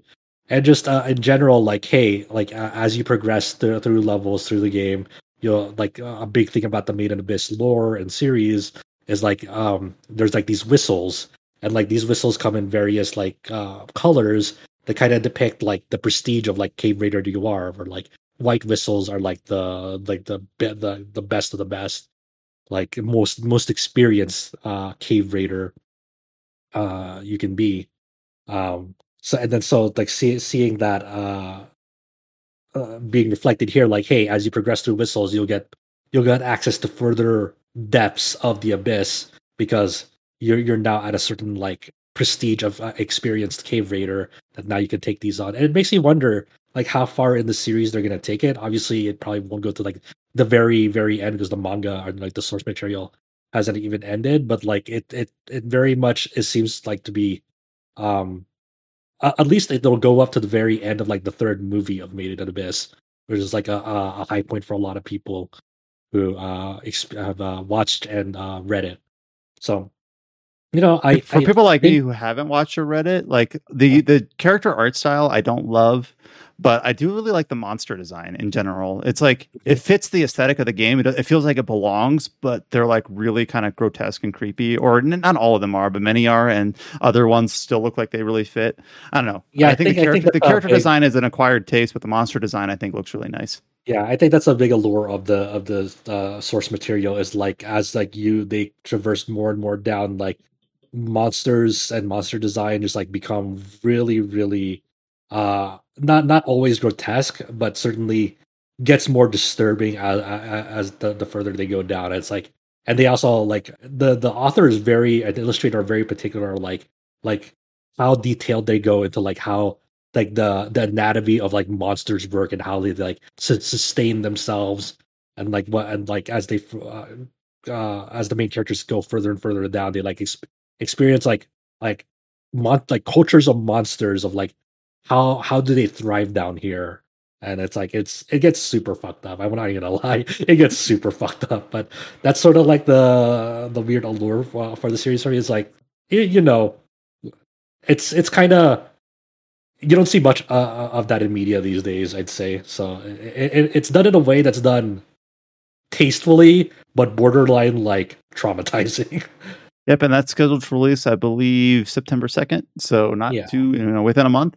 I can't envision this being like something that'll be surprising a lot of people, but I think it might be something that it's, worth keeping an eye on in terms of it might actually have some solid foundation behind it and being kind of an interesting thing that no one expected.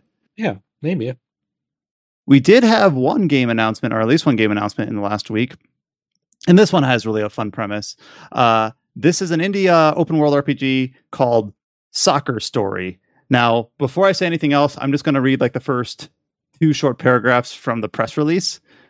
And it's basically, it's been a year since the calamity tore apart the very foundations of soccer as we know it. Since then, Soccer Inc. has made dang well sure that not a soul has been allowed to even look at a soccer ball. A magical football has now chosen you, the savior of soccer, and you've been tasked with saving the future of the sport and bringing harmony to the world once more. This is just Barkley Shut Up and Jam Game, but soccer. Maybe. Like, legitimately, this is just that. Not wrong. So this is a new game that has been announced by publisher No More Robots, who worked on Descenders and Hypnospace Outlaw. The developer is Panic Barn, who has worked on a series called Not Tonight, which I'm not familiar with.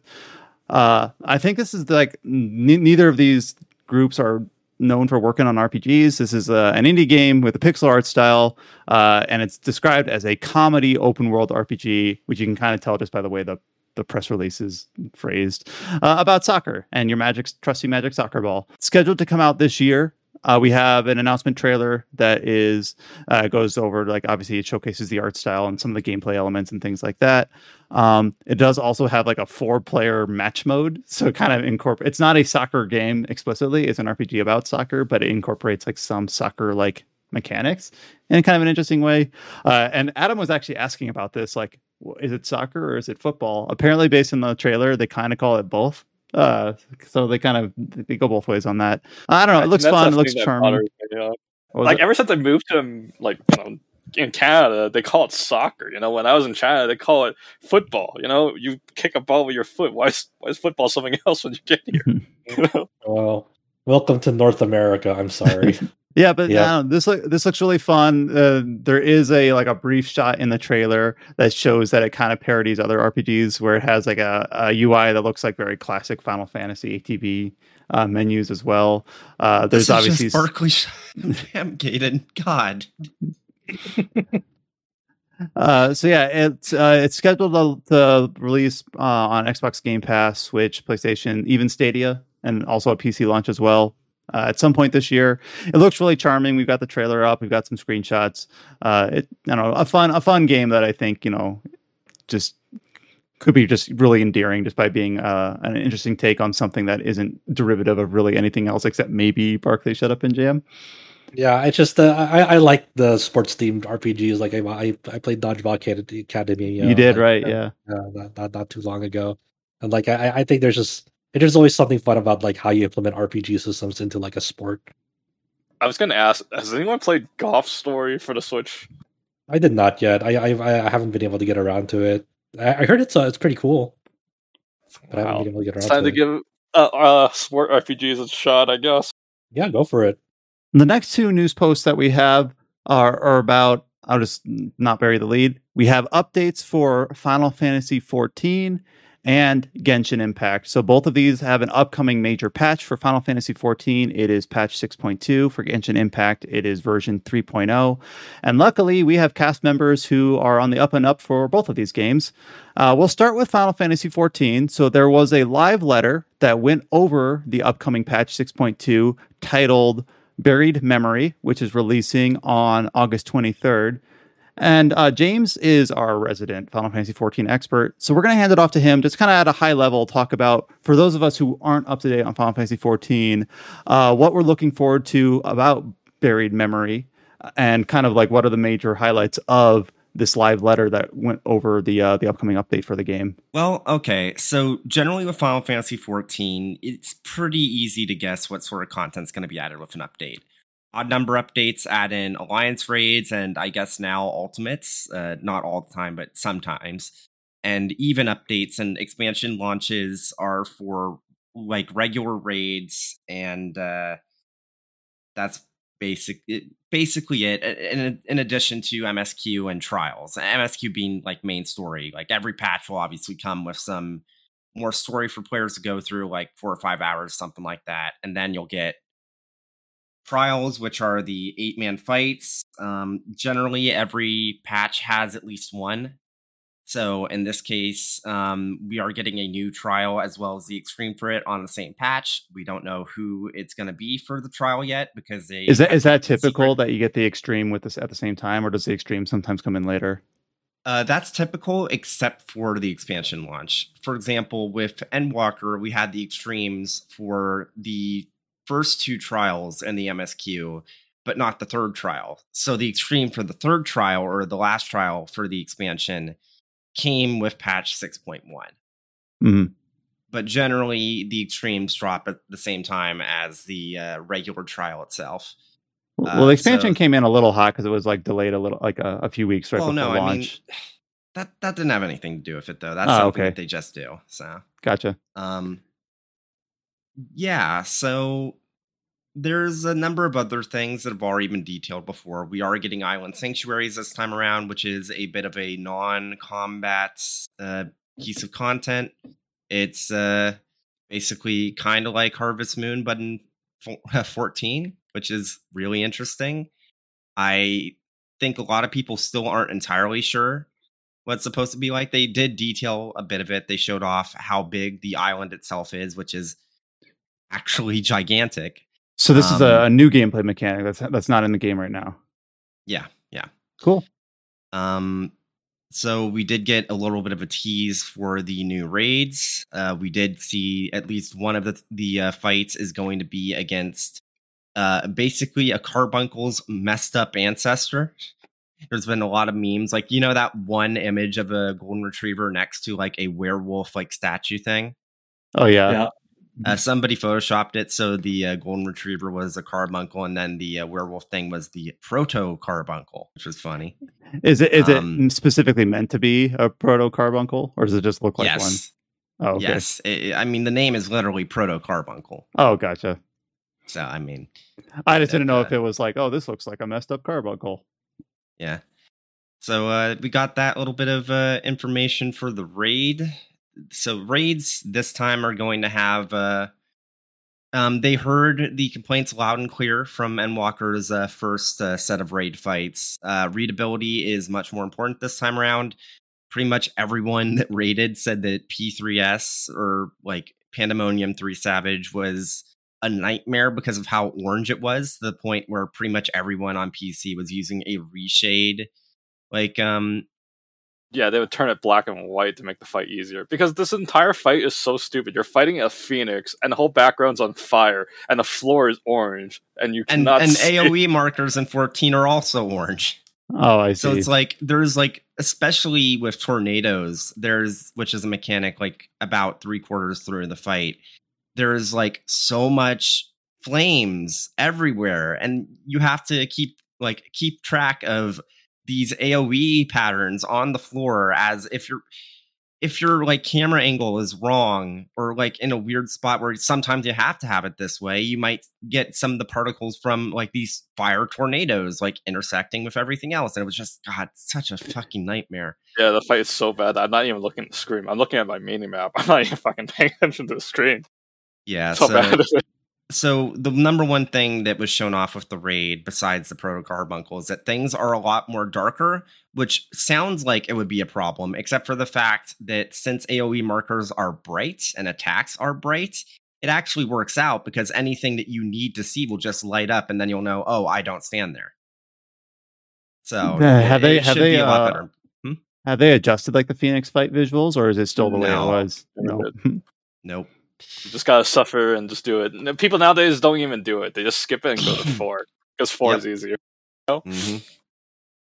Yep. So that's all about the raids. Obviously, the raids also have their own story. It seems like they're going to be voice acted this from now on, which is good. Because one thing I do remember hearing is that part of the reason why there wasn't a unique song for Phase 2 of P4S, because normally, there's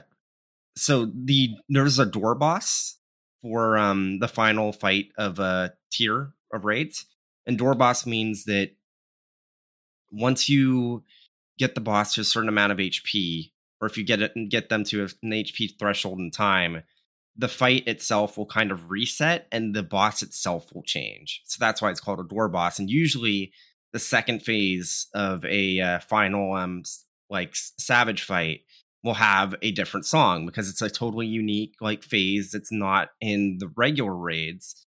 And so they have a unique song to kind of designate it. We did not have that with Pandemonium or Asphodelos. We did not have that, mostly because Soken himself outright said on Twitter, yeah, we kind of blew the music budget on the actual MSQ. So it's kind of weird. Yeah, so hopefully that'll be really nice in this set of raid fights. We did get a little bit of a taste of a vocal theme, which might be the phase 2 for P8S that might help, so that might be nice. But yeah, not much else to say. They did say that there's some adjustments to how critical hits and direct hits are being calculated with certain buff actions, but that's really going into the weeds, and unless you're raiding, it just does not matter to you. So I noticed you didn't mention the story at all. Is it just because it's kind of still ramping up on what they post phase 1 it's of still ramping up, and also we don't know how many people, and then we also don't know who's listening to our podcast and caught up or not. Yeah, so I don't that's a good point. Really highly guarded, so they don't really talk about it unless people are actively seeking out for it. Nope, that makes sense to me. And it's interesting because Yoshi P has outright said that they're designing it so that it should not be immediately clear what the next expansion is until 6.5. Whereas it was pretty clear what was going to be the next expansion as early as 5.3 or 5.4. So we probably don't get that big CG trailer until 6.5 is approaching, I guess, instead of... Because they usually put those big CG trailers around the 0.3 patches, usually. Well, I don't know, because one thing to consider is that even though Endwalker was announced around 5.4, even the launch trailer, most of what happens in Endwalker we did not expect and wasn't really spoiled with any trailer. Yeah, they're pretty misleading, actually, most of them. Yeah. So, who knows? They'll probably announce the next expansion about a year from now. Or no, maybe a little bit more like 6 months. Because if they're on the 2-year cadence, it would be a late 2023 release, right? Yep. Cool.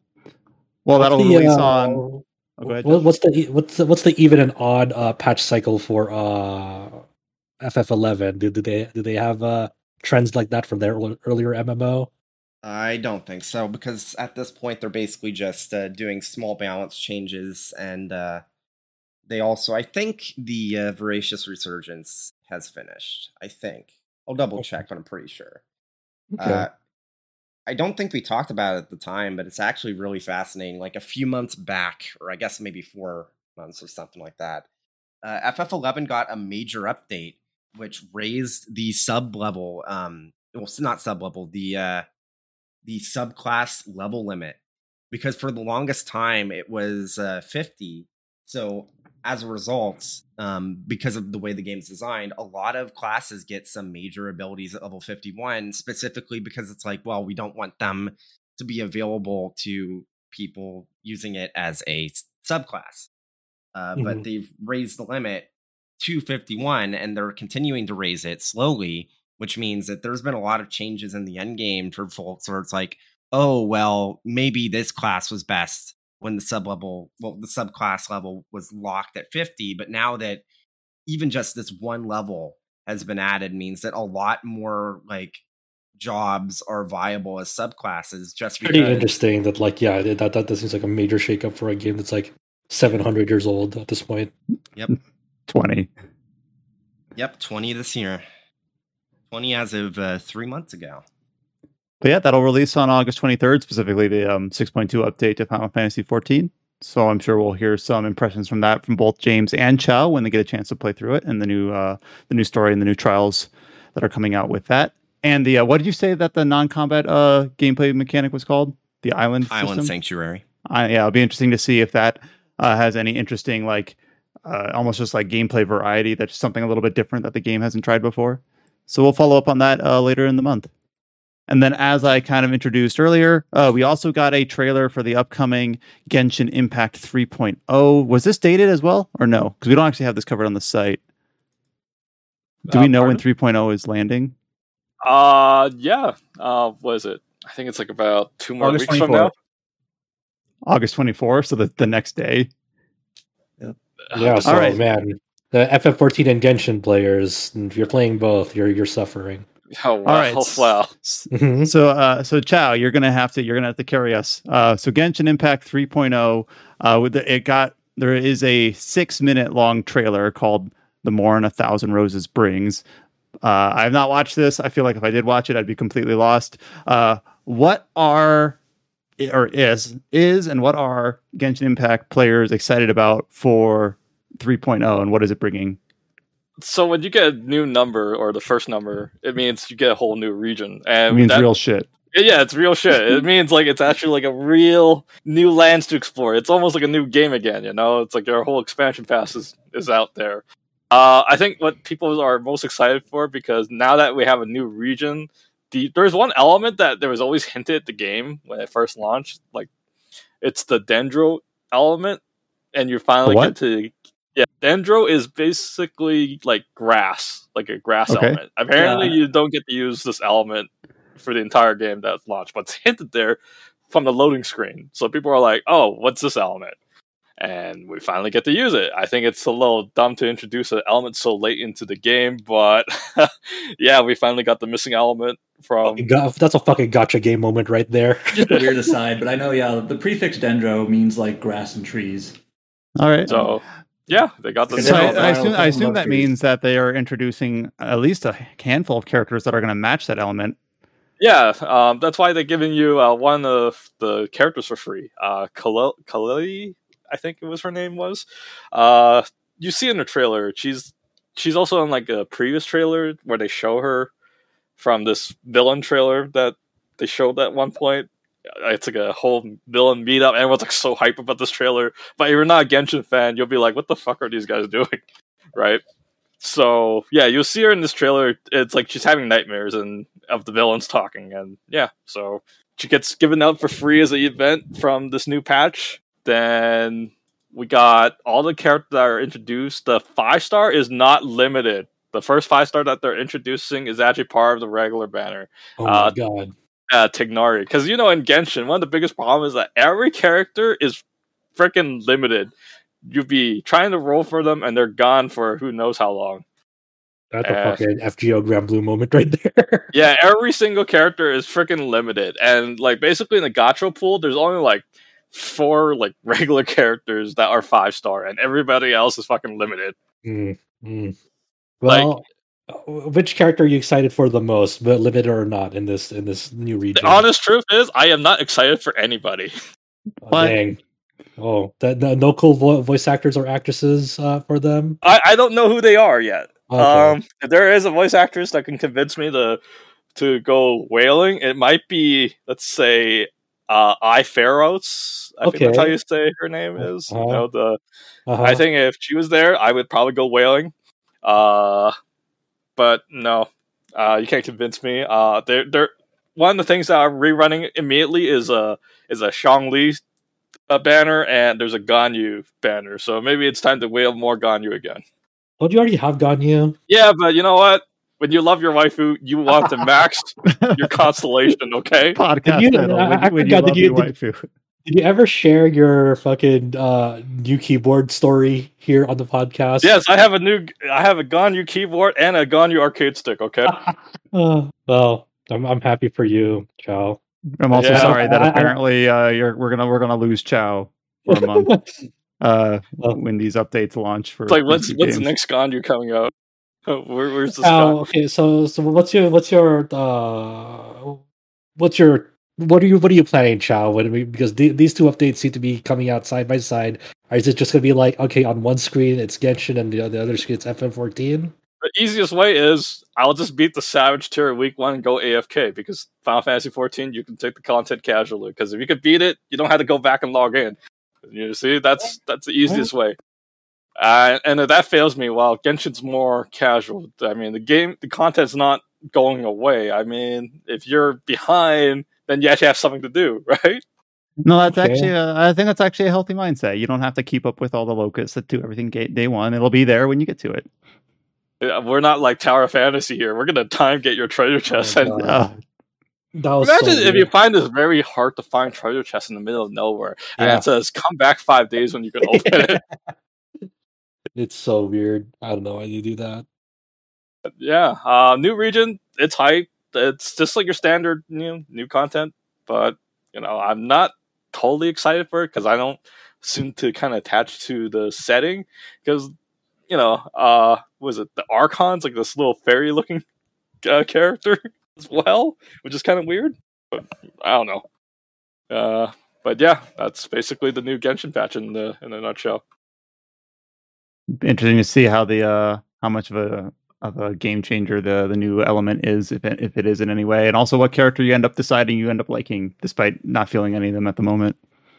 I want to roll on the villains. They have like this villain trailers, and I want to roll on them. I don't care about the good guys. I just want to roll on the bad guys. Have they ever made? I mean, I guess they did make some villains playable, right? I'm thinking of like Dr. Gilia or whatever his name. Yeah, is. he's the only playable villain. So because Okay. he's playable, technically, I mean, there might be more in the future. I mean, unless you consider Raiden Shogun a villain as well, because she was a antagonist at one point in the story, But Oh, obviously, don't say that. I hear if you say anything bad about her, like millions of Genshin fans will like cremate you. yeah, but people find out, it's like there's a big backstory to this thing. But I'm just saying, if you count her as a antagonist as well, it's like, and she's rollable, then maybe all the other antagonists are rollable too. Maybe. Doesn't matter. You won't have any money for them because of the Ganyu rerun banner. Oh no! Gotta pump out those guides, guys. Yeah, Yes, go, Alex. I need more money for Genshin rolls. That reminds me of like, it was pretty funny that like in the past, I won't say who, but there have definitely been some staff members that have been like, yeah, I use the money I get from here to pump into gacha. Oh no! Yeah, We're just that's our way of giving back. yeah, way of I giving guess. back by killing video games even faster. The last major news story that we have for the week actually involves a Capcom developer changing houses. And that is that Hiroyuki Kobayashi, who is the producer of Dragon's Dogma, has left Capcom after, I believe, 27 years and is heading over to NetEase Games.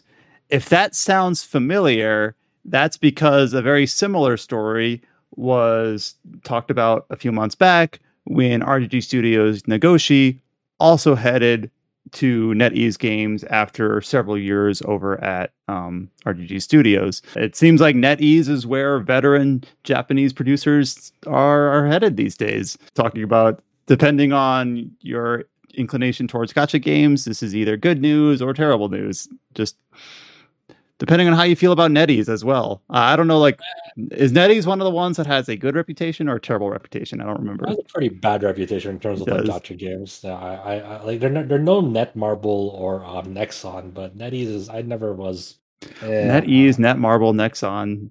I don't blame myself for getting these kind of confused sometimes. Yeah, Don't play a game with a net name start in the front. yeah. I don't know. Like, hopefully there's something cool that comes out of the NetEase's efforts now on like making having these veteran Japanese developers like go in a new direction. I'm always in support of that. If they want to go into a new direction, make something of themselves, not be confined to like prior practices or like business culture. Like, I really want to see what they're capable of. Like when they're detached from all that, that's something interesting and fun, and hopefully NetEase gives them the freedom to do that. I think the the main fan base that's really feeling it is Hiroyuki Kobayashi was basically one of the last significant names attached to the Sengoku Basara series from Capcom.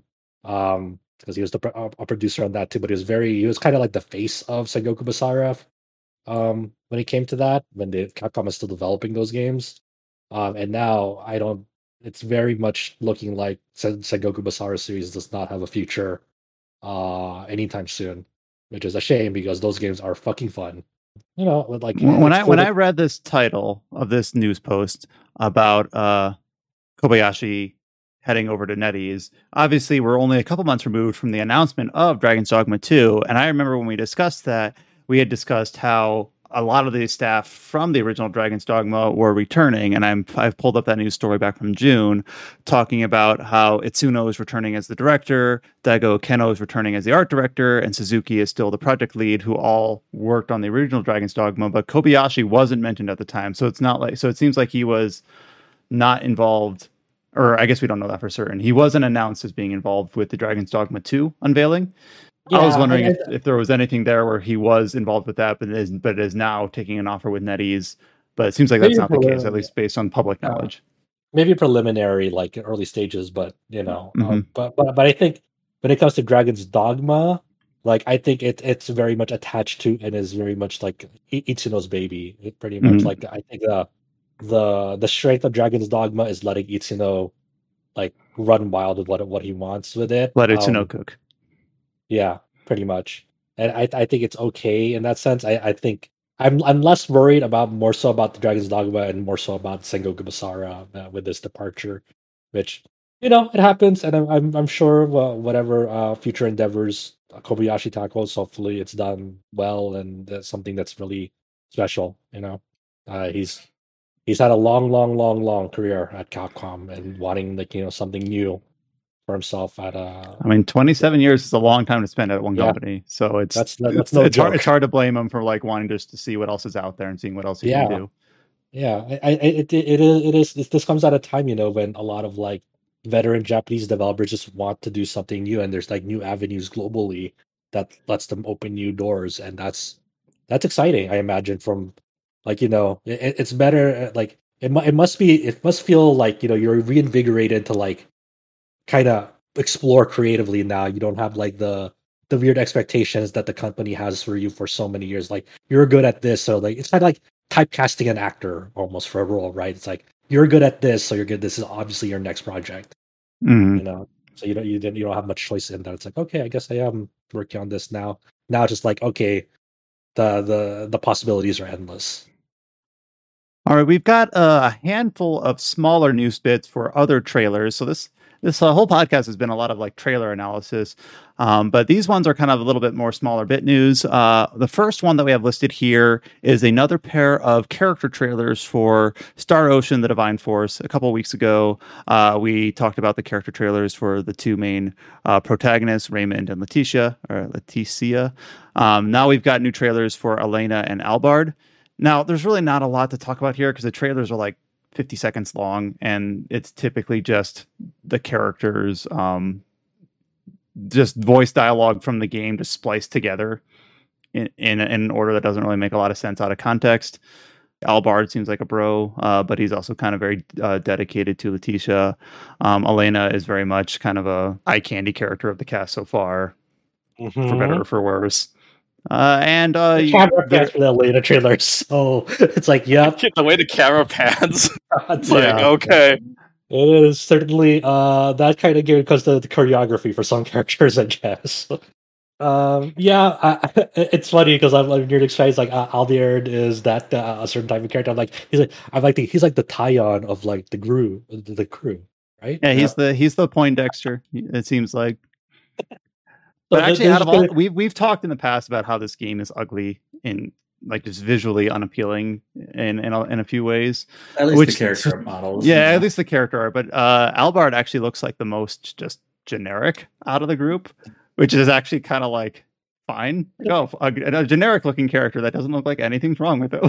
I don't know. I think somebody made a comparison. They supposed to look like those dolls from like Thunderbolt Fantasy or something. Dude, man, I know.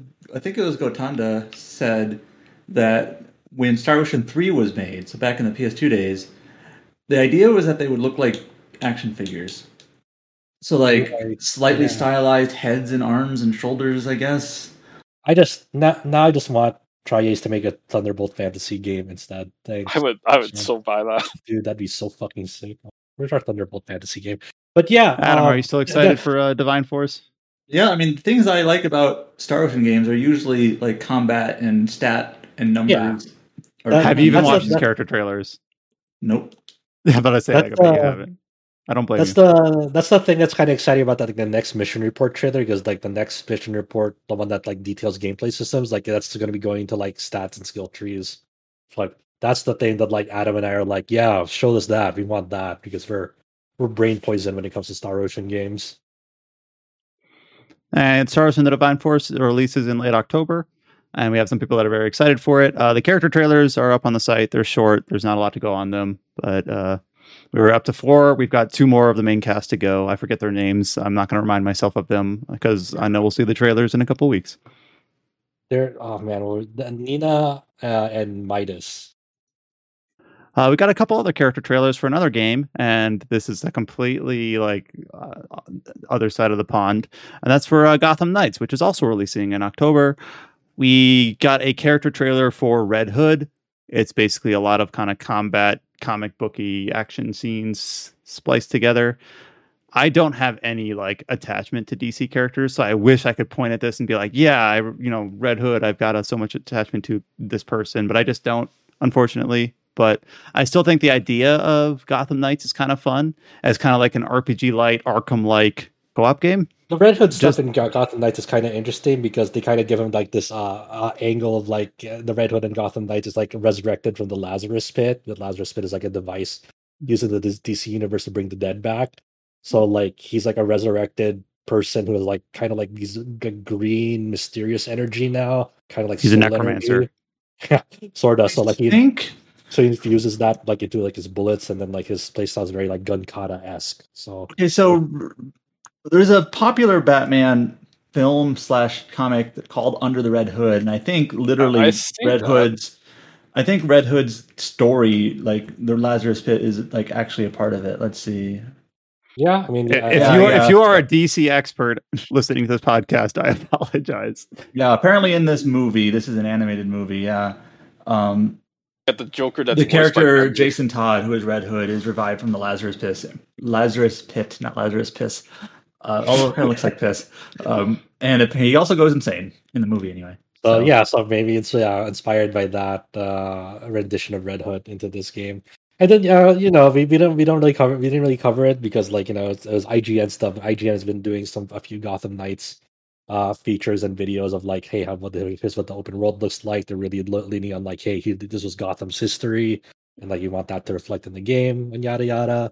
So like I feel like it's one of those games like it could be cool, but I need someone to tell me that it's actually cool at this point. Like I don't know if I'm really that invested in it right now because it doesn't help. It's like I know it's being unfair to Warner Brothers Games Montreal, but like they're the developers of the worst Batman Arkham game. So it's like, well, I need someone to tell me. Which Arkham game did they do? They made Arkham Origins, while the other 3 Arkham games developed by Rocksteady. They're making the Suicide Squad game. And some people swear by Arkham Origin over the other ones.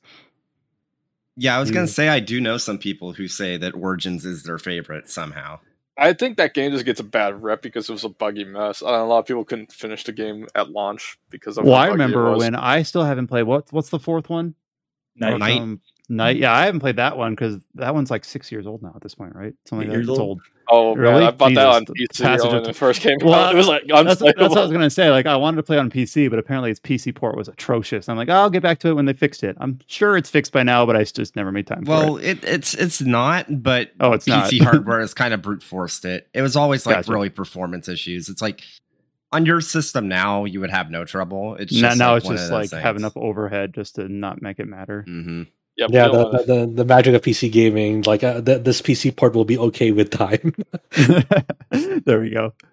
Not a character trailer specifically, but we did get a trailer for Temtem, which I did not realize was not at version 1.0 yet. It's been in early access since January 2020, so over 2 years now, but is having its 1.0 release on September 6th. And we got a new trailer in the last week for its 1.0 features that are being incorporated with the full release of the game, specifically focusing on endgame activities called the Tamer's Paradise, which seems like an equivalent to like a Pokemon Battle Frontier of some sort. I don't know if anyone here is specifically interested in Temtem. I think Paige might have been. I might be misremembering if anyone has played any of the early access of this game. So I'm not sure to what extent we'll cover Temtem's 1.0 release on the site, if at all. One thing I find really weird about Temtem that I didn't realize until I put up this news post is that Temtem's coming out, well, it's out in early access on PC and PS5. It's not an early access on Xbox, even though Xbox is the console that has an early access or game preview program. And it's coming to Switch, but the weird thing is that even though it's coming to Switch, it's not coming to PS4 and Xbox One. It's specifically coming to PS5 and Series X and S. Even though obviously it could run on PS4 and Xbox One if it can run on Switch. It's weird. Yeah, I don't know why you would skip the consoles that have like really big installed base already. I could understand sorta on PlayStation because it's not as easy to make builds for both PS4 and PS5. But like one of the things with Microsoft is they're already making separate builds for Series X and Series S. And I know from friends of mine that there are developers that the way that the XDK works is that it's pretty simple to make a version for Xbox One and then port it up to Series X. That's why you have all these backwards compatible stuff that's way better on Xbox and whatnot. It's fucking. Yep. So next gen and Switch and PC for Temtem 1.0. Not sure we'll have some direct coverage on it, but maybe we'll get someone on board that decides to give it a look at in September. All right, Chai, you're up. Good luck. Yeah, you gotta finish up Genshin and Final Fantasy, and then we're putting you in Temtem. It is massive multiplayer in some extent. It's just like FF14. I'm sure. It's as good as an ultimate raid. Yeah, that's the entire game. It's just an ultimate raid. The next trailer that we have listed is for an English release for Neptunia Sisters vs. Sisters. This game released in Japan earlier this year in April, and we got a trailer for the English release, which is slated to come out next year. Having only been exposed to Neptunia through the litany of games that they release every year, it seems like this trailer seems like it's mostly just character focused, and it's the same characters that I recognize from every Neptunia game. So I can't really look at this trailer and tell you what I see that is specific not to the same this title. Though it's like the sisters and not the main characters, right? That's the whole point. The sisters is the little sisters of the main four. Yeah, but I guess I know less about Neptunia than I thought. They're not new characters though. They're definitely not new characters. They've been around with the series for a while. Are you excited for this, Brian? You sound excited. No. I'm excited for the CFWs. What does that mean? Custom firmwares. They're the baddies of the Neptunia series. Oh, there you go. And then Neptunia sounds like Chow is our expert for this game. Yeah. Good job, Chow. Nice soft report, Chow. Oh no, I don't want people to find that out. All right, so Neptunia Sisters vs. Sisters will launch physically and digitally for PlayStation 4 and 5 and Steam next year, early 2023. The Steam release is new. That didn't come out in Japan, so that's new for the global version. The way they announced this is very weird. Adam and I know this behind the scenes because like this was like part of like some fucking weird phone number campaign to initially announce it. Pretty much. What do you mean by phone number? It was like they put up a website publicly like last week, and we knew it ahead of time because they told us like you needed to like text or call a phone number. And then they would like update you through your phone, like through text messages. And then I guess they just announced the game through the phone number. For it was public. It's kind of like why? I think phones has something to do with the game, with the actual game itself. So it's like tying in, but it's just kind of really dumb. Yeah, It's kind of it's kind of dumb. they don't have my phone number because Adam forwarded it to me. I was like, "You want to do this?" I'm like, "I don't know, I guess." And then so I sure enough, I typed in the phone number into the text, and then he said, "Make sure to text pudding in all caps." I was like, "Caps lock pudding," and sure enough, like a few days later, it's like, "Well, you'll receive a call like in the next 24 hours." Like, don't fucking call me. What the fuck? and and then like in text, like way after the fact, after everyone got their texts and phone calls and whatever, it's like, we're bringing over Neptunia Sisters versus Sisters, whatever. Next year, I'm like, okay, whatever. So you But now got they to. just- So this was announced in a text message. Yeah, so let me Yes. literally fucking go pull up my text. It is okay, I text pudding in all caps, and then the response I got was IFI : thanks for signing up to IFI calls. Me exclamation mark. You'll be in touch with some familiar faces soon. Reply stop to end. Then like a few like on Tuesday, game industry : connection established. Call from Plan Neptune incoming in 24 hours. Reply stop to end. I'm like, Jesus Christ. And then after that, Thursday, Neptune : did you hear? Neptunia Sisters versus Sisters is out in early 2023 on PS4, PS5, and Steam. Check it out. Here's the website. And reply stop to end. And that's it. That's some So you- very viral marketing. But now you're on their texting list. So Yeah, you're now gonna they have my get fucking all the phone marketing number. for this game before any of us. Are you gonna press that text stop to stop? No, I need all the Neptunia Sisters versus Sisters exclusive marketing via text. I need. To I'm be the so first to glad know. we're covering this on the podcast now because this is an amazing little anecdote. So there you go. That's my adventure with Adam sending me spam email. Yep. All right, the last few little things we have on the podcast are some updated release dates. The first one is for Marvel's Midnight Suns, which has already been delayed. It was originally supposed to come out of March this year. Was it March? And then pushed Yeah, I back think to so. October. We had a little bit of a look on this game during the summer. I forget exactly if this was the standalone opportunity that Scott had. I think it that was literally just a 2K preview event. for this game, so not tied to any Yes. other like publisher Right. or E3 or anything like that. But anyways, Marvel's Midnight Suns has been delayed to quote later this fiscal year, which for most companies means like up until March of the next calendar year for the PS5, Xbox Series, and PC release, while the PlayStation 4, Xbox One, and Switch releases will be even later than that. So Marvel's Midnight Suns originally planned to launch in March, pushed back to October, now pushed back to a kind of a nebulous, likely next year time for a few platforms, and a nebulous further than that for last gen and Switch. So kind of interesting. It seems like this game was, I don't know if it's having development trouble or if they just really overestimated their ability to deliver it. Not sure how they had because at some point you'd think that they were pretty confident that they could hit a March release, but now it sounds like it's going to be a year late at this point, potentially. So Yeah, I always can't help but be curious about like what happened behind the scenes for plans to get upended so significantly and severely like that. I'm wondering, like around that October time frame, like if it was like they feel it's too crowded issue, like what were the main titles they were looking at? Divine Force. Yeah, maybe, dude. Potentially Gotham Knights, though.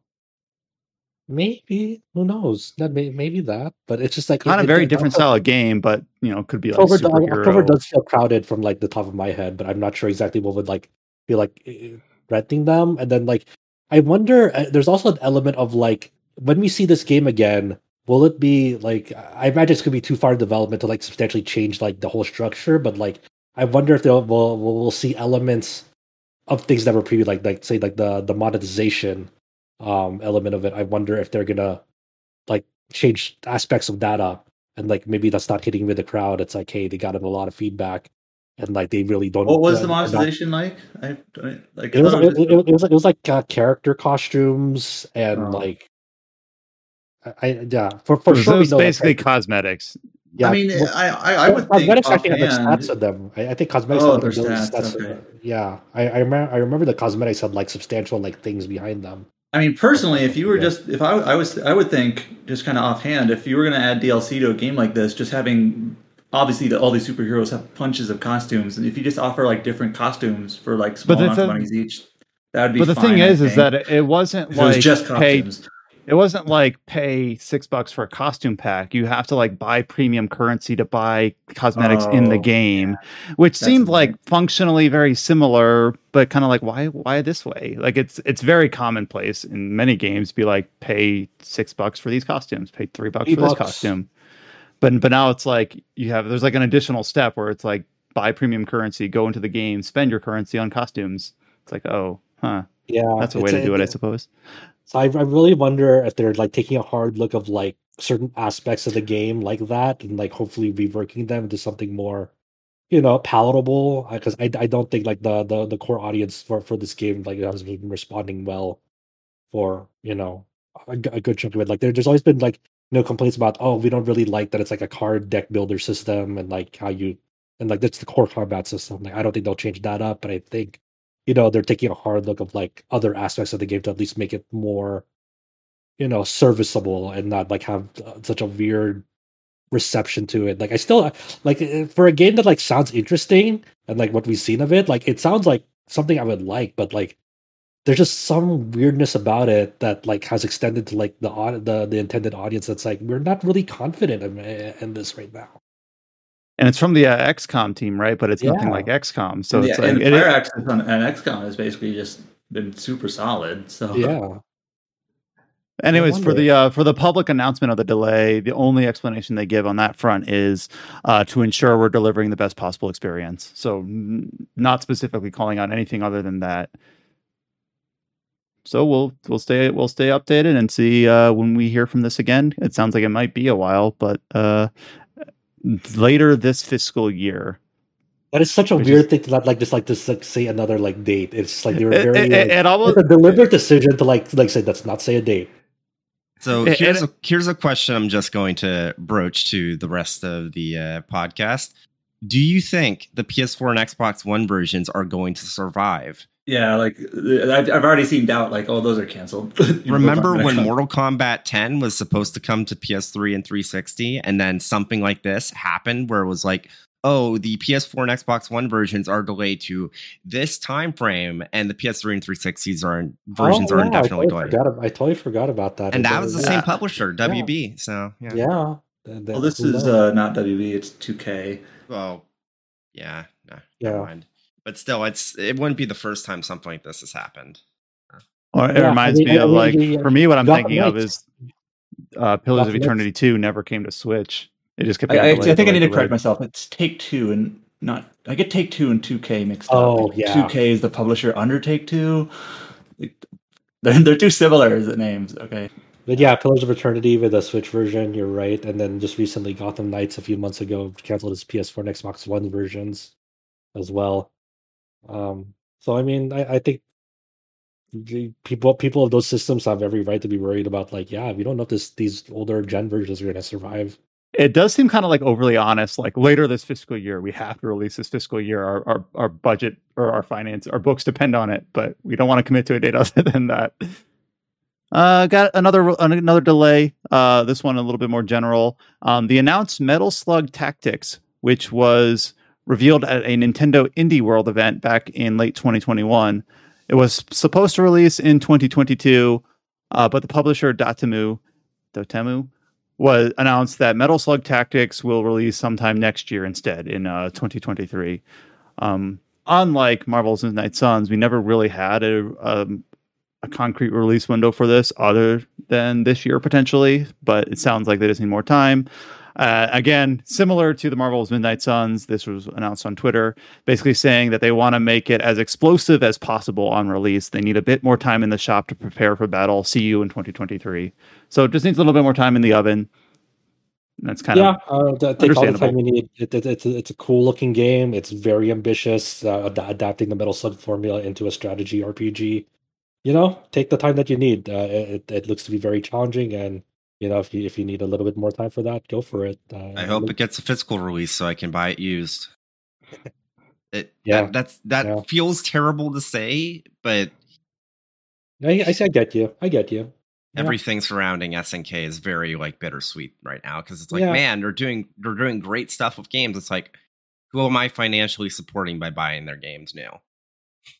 Yeah, but remember, like this is developer is it is using an SNK IP. It's not SNK directly developing it, even though they do get some of the royalties, obviously. But there's the publisher's not any of the developers, Lake Gear Studio, primarily in this one. Is Lake Gear French? Yep. That's kind of So fun. .mu. It's Oh, I guess that makes never sense. going to be a very French RPG, an FRPG. And then the last thing we have here is a release date for an announced indie RPG, Sunday Gold. It will also land in the same time frame as many of the other games we've talked about this podcast. Sunday Gold will launch for PC on September 13th. This announcement was accompanied with a release date trailer showing the game. This trailer, it's really hard to describe without watching it because it doesn't really draw, as I watch this trailer, it doesn't really draw any easy parallels to any other game. Like, oh, this is like X or Y or some like other publishing game. It has a really unique art style and flavor and gameplay like stylings aren't easy to describe. It's not easy to compare. So just go ahead and give a look for the release date trailer about Sunday Gold. It has some point and click aspects to it. It has some like turn-based battle type sequences to it. It got a very unique kind of art style that I'm not sure I like, but it's evocative and I might be warming up to it. Releasing on September 13th, like I said. So seems like September and October are very quickly becoming busy times of years for both big releases and indie titles. And with all of that out of the way, I think I've covered everything. So a little bit of a hodgepodge, some big titles and small titles, new release dates, delays, and a lot of different trailers of all different sorts of scales that we've been able to go through today. Or all of this is up on the site. So if you want to see any of the trailers that we've talked about and discussed here, they're up on rpgsite.net. So thanks to Adam, James, and Josh for being so diligent in covering all this news as it comes in over the week. We also do have the feature up on the site for James's Stranger of Paradise DLC op-ed, and of course for continued work for Xenoblade 3 coverage in terms of guides that Adam is being very diligent in making sure that he is going through the comments as people realize how certain things work or what certain things people are looking for, making sure that our guides stay up on the site and stay as updated and correct and accurate as possible. Adam, I just want to give a shout out to the commenter that figured out Arden breeding in Xenoblade 3. You're a champion person. So that apparently required like hours and hours and hours of resetting and trying, and yeah, that is not an easy task to test for. So if you're listening, thank you so much. So that concludes this episode of the TetraCast. You can follow RPG Site on all the social media channels. We're on Facebook, Twitter, YouTube, and Instagram. Just search for RPG Site. We do have a Discord channel. You can go to discord.gg/RPG Site or hit the link at the top of the homepage. You can go to rpgsite.net to catch up on all the news that we've talked about on this podcast, as well as the recent reviews for Xenoblade and Live Alive and all the rest. We should hope maybe have a Digimon Survive review soon. Obviously, we have the work in progress on the upcoming Soul Hackers 2 and all the other games that are going to be coming out as we head into the autumn months. And you'll hear from us next week on the TetraCast, hopefully talking about some of those games as we get to them. Still potential for a future spoiler cast on Xenoblade 3. We've heard a little bit of people that have been interested in the idea. Of course, not everyone here has even finished it. I'm looking mostly at myself. So we'll keep that on the back burner as a potential option before the end of the year. And until you hear from us next time, stay safe and take care. And we'll talk to you later. Rocket launcher.